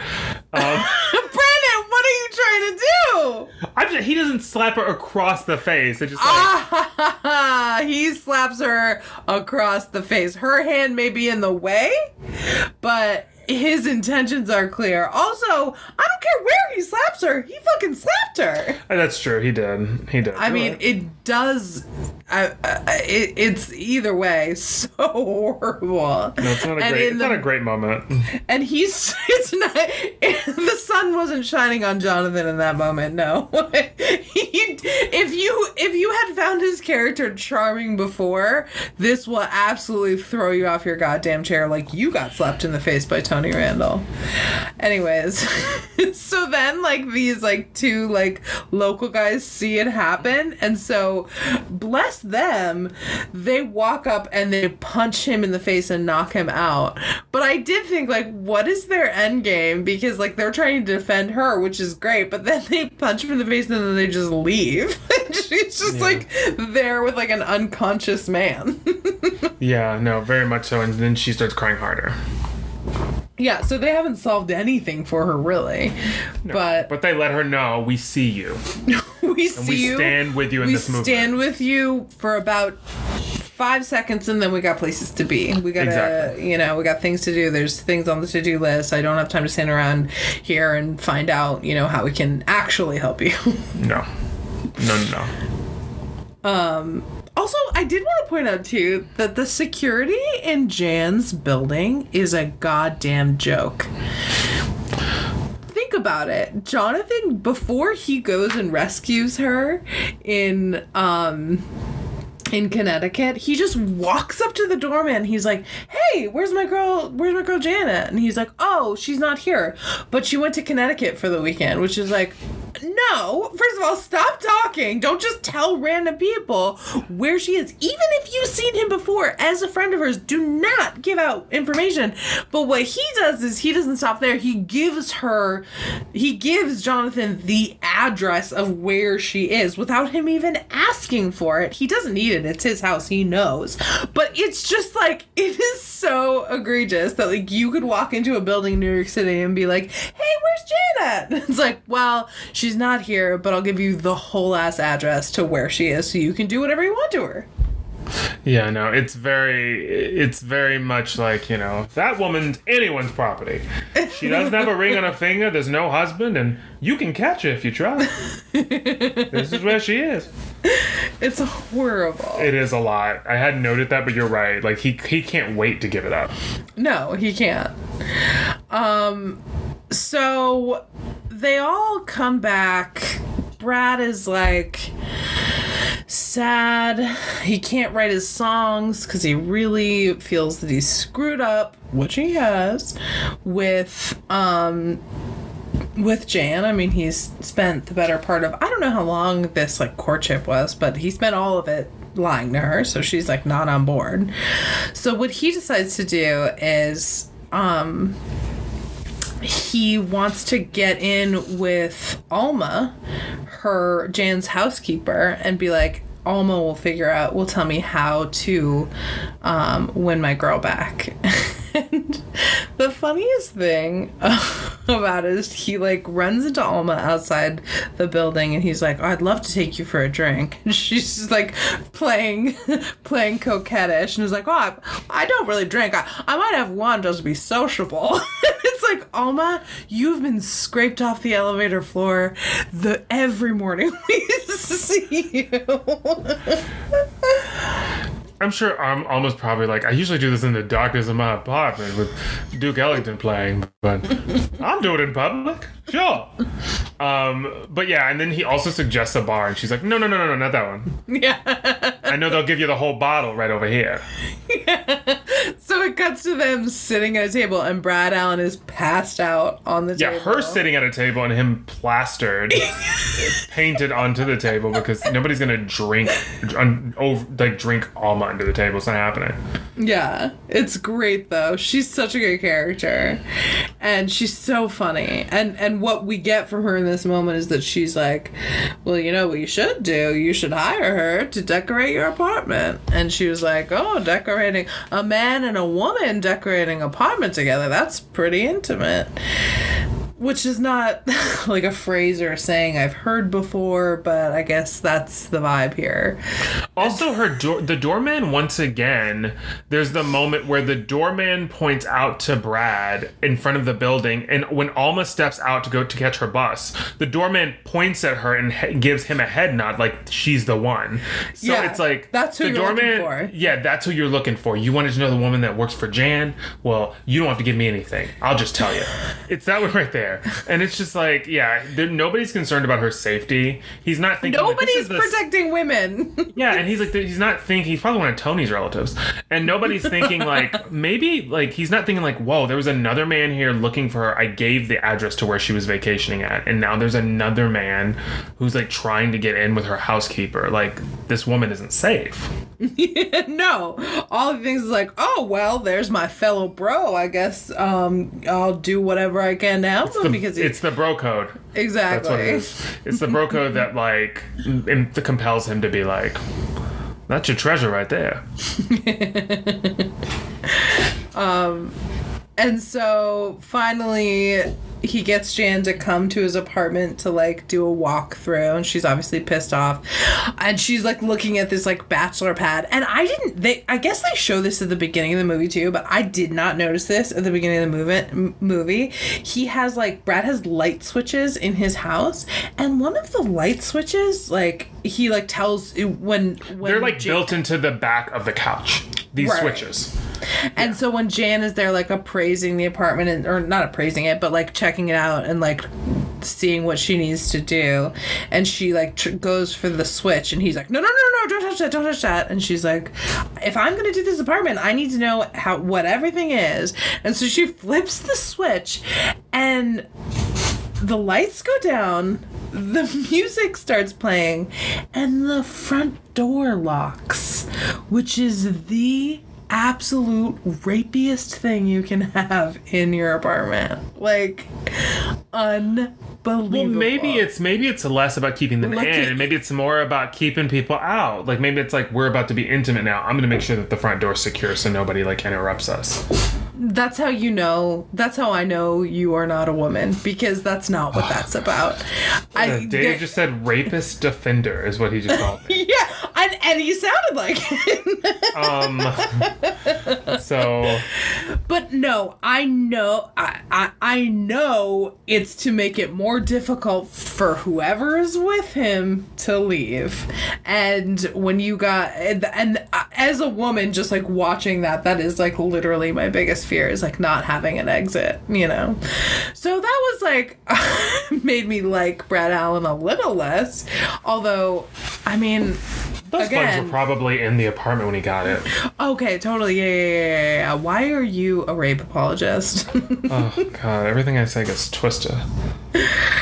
Anyways, so he's like, I want you to make this place the type of place that you feel comfortable in. Like, he's like really laying it on thick, and she's like, you know what? On a job like this, you have to give me carte blanche. And so give me the keys, move out of your apartment while I take care of this. Also, it should be noted that as well, he also conspires with her boss at the company. So that's the third person who's been complicit in, like, we're gonna like put her in a situation that she doesn't want to be in, because we all know this is for her own good. Yeah, like all of these people who like you think would be on Jan's side are like, oh, this handsome man is like, letting me in on his scheme. They're like, yeah, she doesn't know what's good for her. Well, exactly. I'll sign on the dotted line because this 30-something-year-old woman is single. Like, can't. She's got a couple good years left, but we're gonna have to step in. Yeah, exactly. So she is putting a ton of time and a ton of money to decorate this apartment in the most wild and ridiculous way she can think of, obviously, to like piss him off. And while she's doing that, he's calling all his former paramours and telling them he's getting married, which I thought was a very weird move and fully unnecessary. Like, A, you're not engaged, but that's the least of the problems. Like, do you really need to call all your old girlfriends and be like, hey, just so you know, I'm tying the knot? Like, what if I got a phone call like that? I'd be like, okay.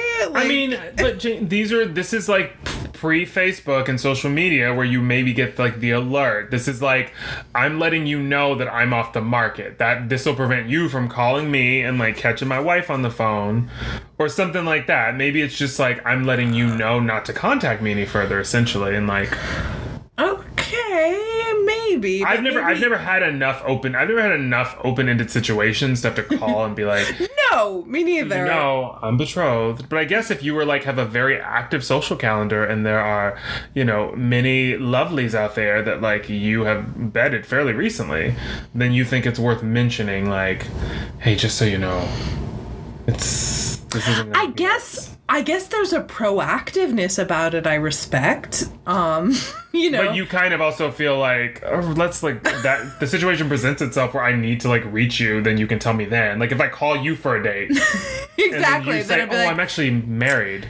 Yeah, or like I'm dating someone, or like I just it seems like, I don't know, I would rather be reactive as opposed to proactive to that scenario. But I guess it's a little bit of work that you're putting on yourself. I'm laboring under the assumption that he's ended these relationships, which maybe he hasn't. So this is his way of doing it. I don't know, but it was probably just a device to show us that like Brad's grown up. He's changed, yeah. Absolutely. Although she hasn't, like, she doesn't want you as far as like we're concerned. So it's like you may be like putting the cart before the horse a little bit there, buddy. Right, exactly. But I think Brad is pretty confident.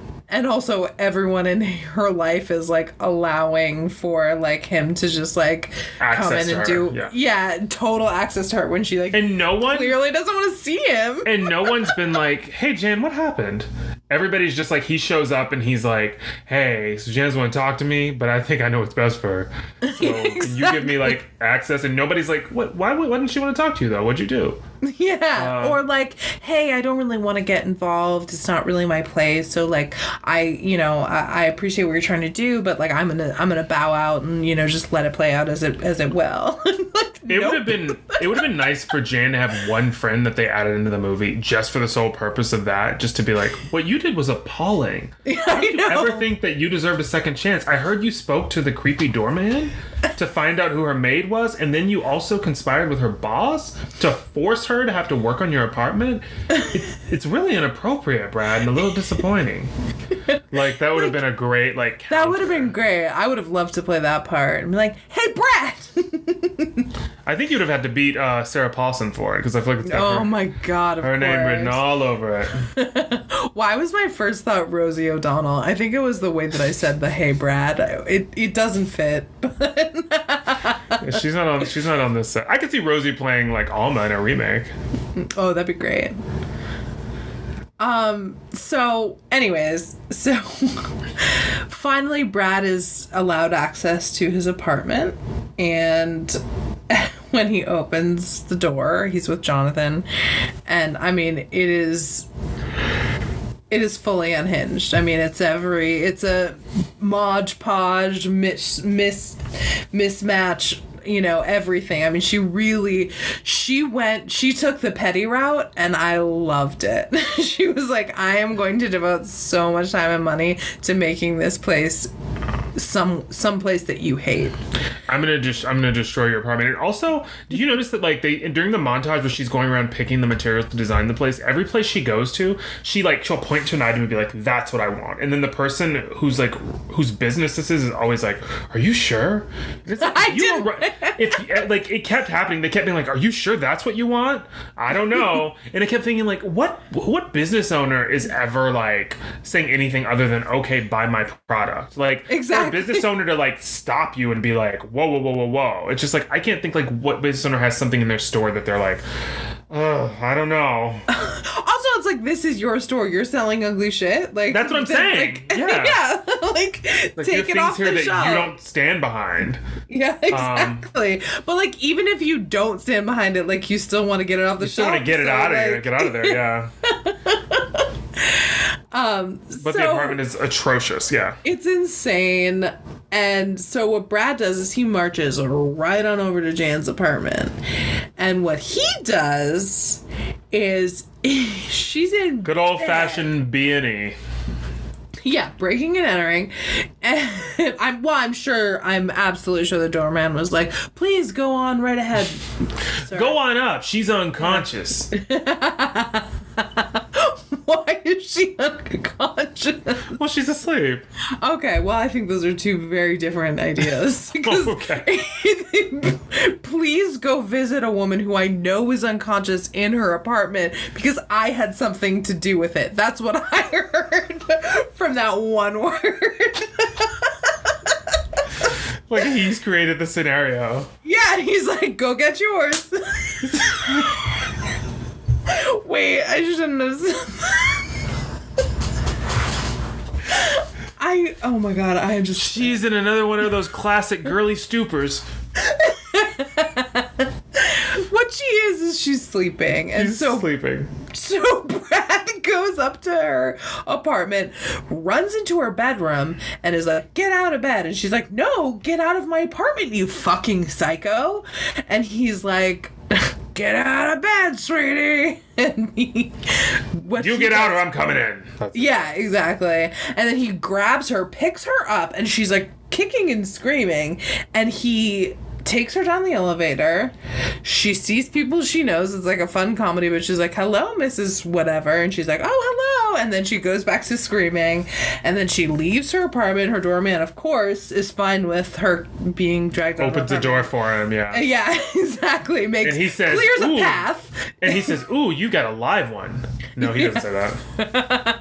Well, at one point he's walking down the street and she's screaming and she pleads with an officer to help her. And the fucking police officer is like, you know, what you need is a man to take care of you or something like that. Okay, I did want to bring up, really quick. I know, Dave's like, you guys are running really long, and he's not wrong. I know. So I did want to pull up this quote that I thought was really funny, because apparently Rock Hudson had to carry her on a shelf because his back, like, apparently while carrying her, like, because they had to shoot the scene so much, eventually he went from carrying her, I don't know why, like, a piece of wood would make it easier to carry somebody, but like apparently, that would be more difficult. I don't know, maybe just stabilize her a little bit more, but this is what Rock Hudson said.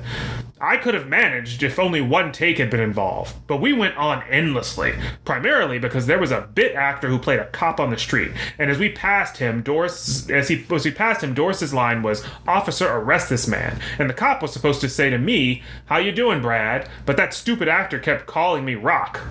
So back to our...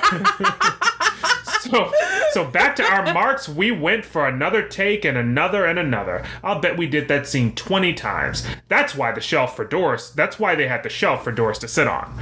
So apparently that was why at some point they brought in the shelf, because this actor couldn't, like, get his line right and, like, kept referring to Rock Hudson as Rock Hudson. Oh my god. First of all, I love the zero compassion for, like, a featured extra. Oh, it's like, no. It's like Rock does not remember his roots.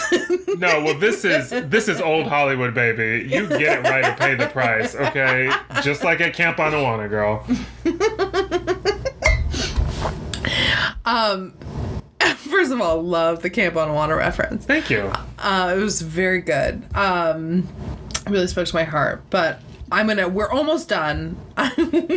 So he takes her up to his apartment and he, like, throws her on the bed, and I think he says, like, fine, you live here or something. Sorry, apparently this was one of the scenes that was, like, really racy for a movie, was him carrying her down the street. Like, that was something that had not been, like, in a film before. Like, a man carrying a woman, you know, they're not married, she's a single woman, she's in her nightgown, obviously she's in, like, a freaking muumuu, but she's in her nightgown, she's draped in blankets. Pants, yeah. She may even be wearing pants, but she's fully clothed, and she's also draped in blankets. But, like, the idea of, like, a man carrying a woman in a state of quote unquote undress, like, down a city street. This was a scene that apparently was, like, really, when it came out, this was considered very racy at the time. Like, oh my god, we can't believe that he's, like, you know, this man is, like, walked into this woman's apartment and picked her up from her bed in her, you know, her best night clothing, and then took her out onto the public street where people, men and women and children, could see her. So I thought that was funny, because it feels like funny, because it's such a PG scene.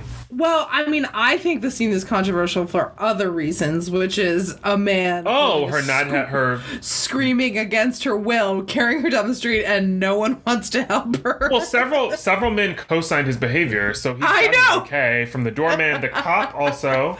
Yeah, the cop's on board. Yeah, everybody's just like, ugh, get her out of here. But then then they get up to his apartment, he throws her on the bed, and he says something about how, like, I can't believe, like, you know, the woman I'm gonna marry did this to my apartment or something like that, and he's, like, mad, and so he, like, turns to leave, and then what she can think of to do is flick the rapey switch, and it locks the door, and the music plays and the light turns on, and then they both erupt in laughter, and apparently that's enough to solve all of the fucking shit that went down, and they, I think, kiss, and then it's the final scene, which implies that, you know, they're having a baby, and it flashes forward 3 months, and then it's you know, it's her getting ready to have the baby, and I mean they're married, and all's well that ends well, I guess. Happily ever after. I will say it was one of the most, like, sometimes when I watch movies and I see people get back together and I think, oh wow, like they didn't really solve the problems that they had. This is one of the most glaring fucking examples of just sweeping it under the rug. There was no scene where she sat him down and explained to him how inappropriate his behavior's been and how it's like made her question like trusting him. Exactly, and like all men in general, because and him being like, my bad. Because all the men in her life apparently are more loyal to him than to her. Yeah, she's dealt with a lot of problematic men in this movie. Yeah, and she just picked like the hottest one to marry, basically. Which, like, I guess if that's the sea you're swimming in, you know, you got to do what you got to do. And I would also pick Rock. There you go. So that's the movie, and it was really fucking cute. I really, really enjoyed it. I had so much fun. Would you watch it again? I would absolutely watch it again. Yes. Oh, yay. I'm happy you liked it, Janie. It was the first, like, older film, so I was, like, a little bit nervous because I knew it was going to be sort of a different energy, but I also just trusted the fact that, like, the movie, the stars in the film, I knew that it had things in it that were appalling that would be fun to talk about. Exactly. And I also knew that it was overall, like, a really just delightful rom-com that sort of has, like, a DNA that I think a lot of movies that we love, current movies, clearly, you know, took you know, a page out of the book of. So I thought that it would be fun knowing you, and I'm happy you enjoyed it. Yeah, I'm happy to have seen it. I never ever probably would have sat down and watched it unless you forced me to do it for a podcast, and I'm really glad that I did. That makes me really happy. So, Jane, do you have a movie for me to watch next week? I do. And I have one, and then I have a backup because I'm not sure if you haven't seen this movie, but I'm so hoping that you haven't. And it's actually, so you mentioned the star of this movie in the beginning of this podcast, so I'm fingers crossed you haven't seen it, but I would love for you to watch a movie starring our girl Sandy Bullock called The Net. No, I haven't seen it. Oh, thank God. Oh my God. I've almost watched it. I've almost watched it a million times because it pops up on streaming platforms and stuff, but I've never actually clicked on it, no. I actually haven't watched it in a while, but it is so good, and I'm so excited for you to see it. I cannot wait. I mean, first of all, I couldn't believe we haven't done a Sandy Bullock joint We yet. haven't hit up Sandy B yet, and I do love her. We haven't, and I absolutely love my girl. So I'm really excited. So, so thank you everybody for listening. I know this is probably a long one. It hasn't been edited yet, but I'm sure it's long as fuck. So we appreciate you guys. We love you guys. If you want to follow us on social media, you can find us on Instagram. We are at Movies We Missed, and we're on Twitter, which is at MWM Chat, and you can find us also on Facebook at Movies We Missed as well. So follow us there, tell us how much you love us, chat with us. If you hate us, skip it, you know? Yeah, keep that shit to yourselves. Yeah, exactly. We don't need to hear it. So we will see you next week with The Net. Bye. Bye.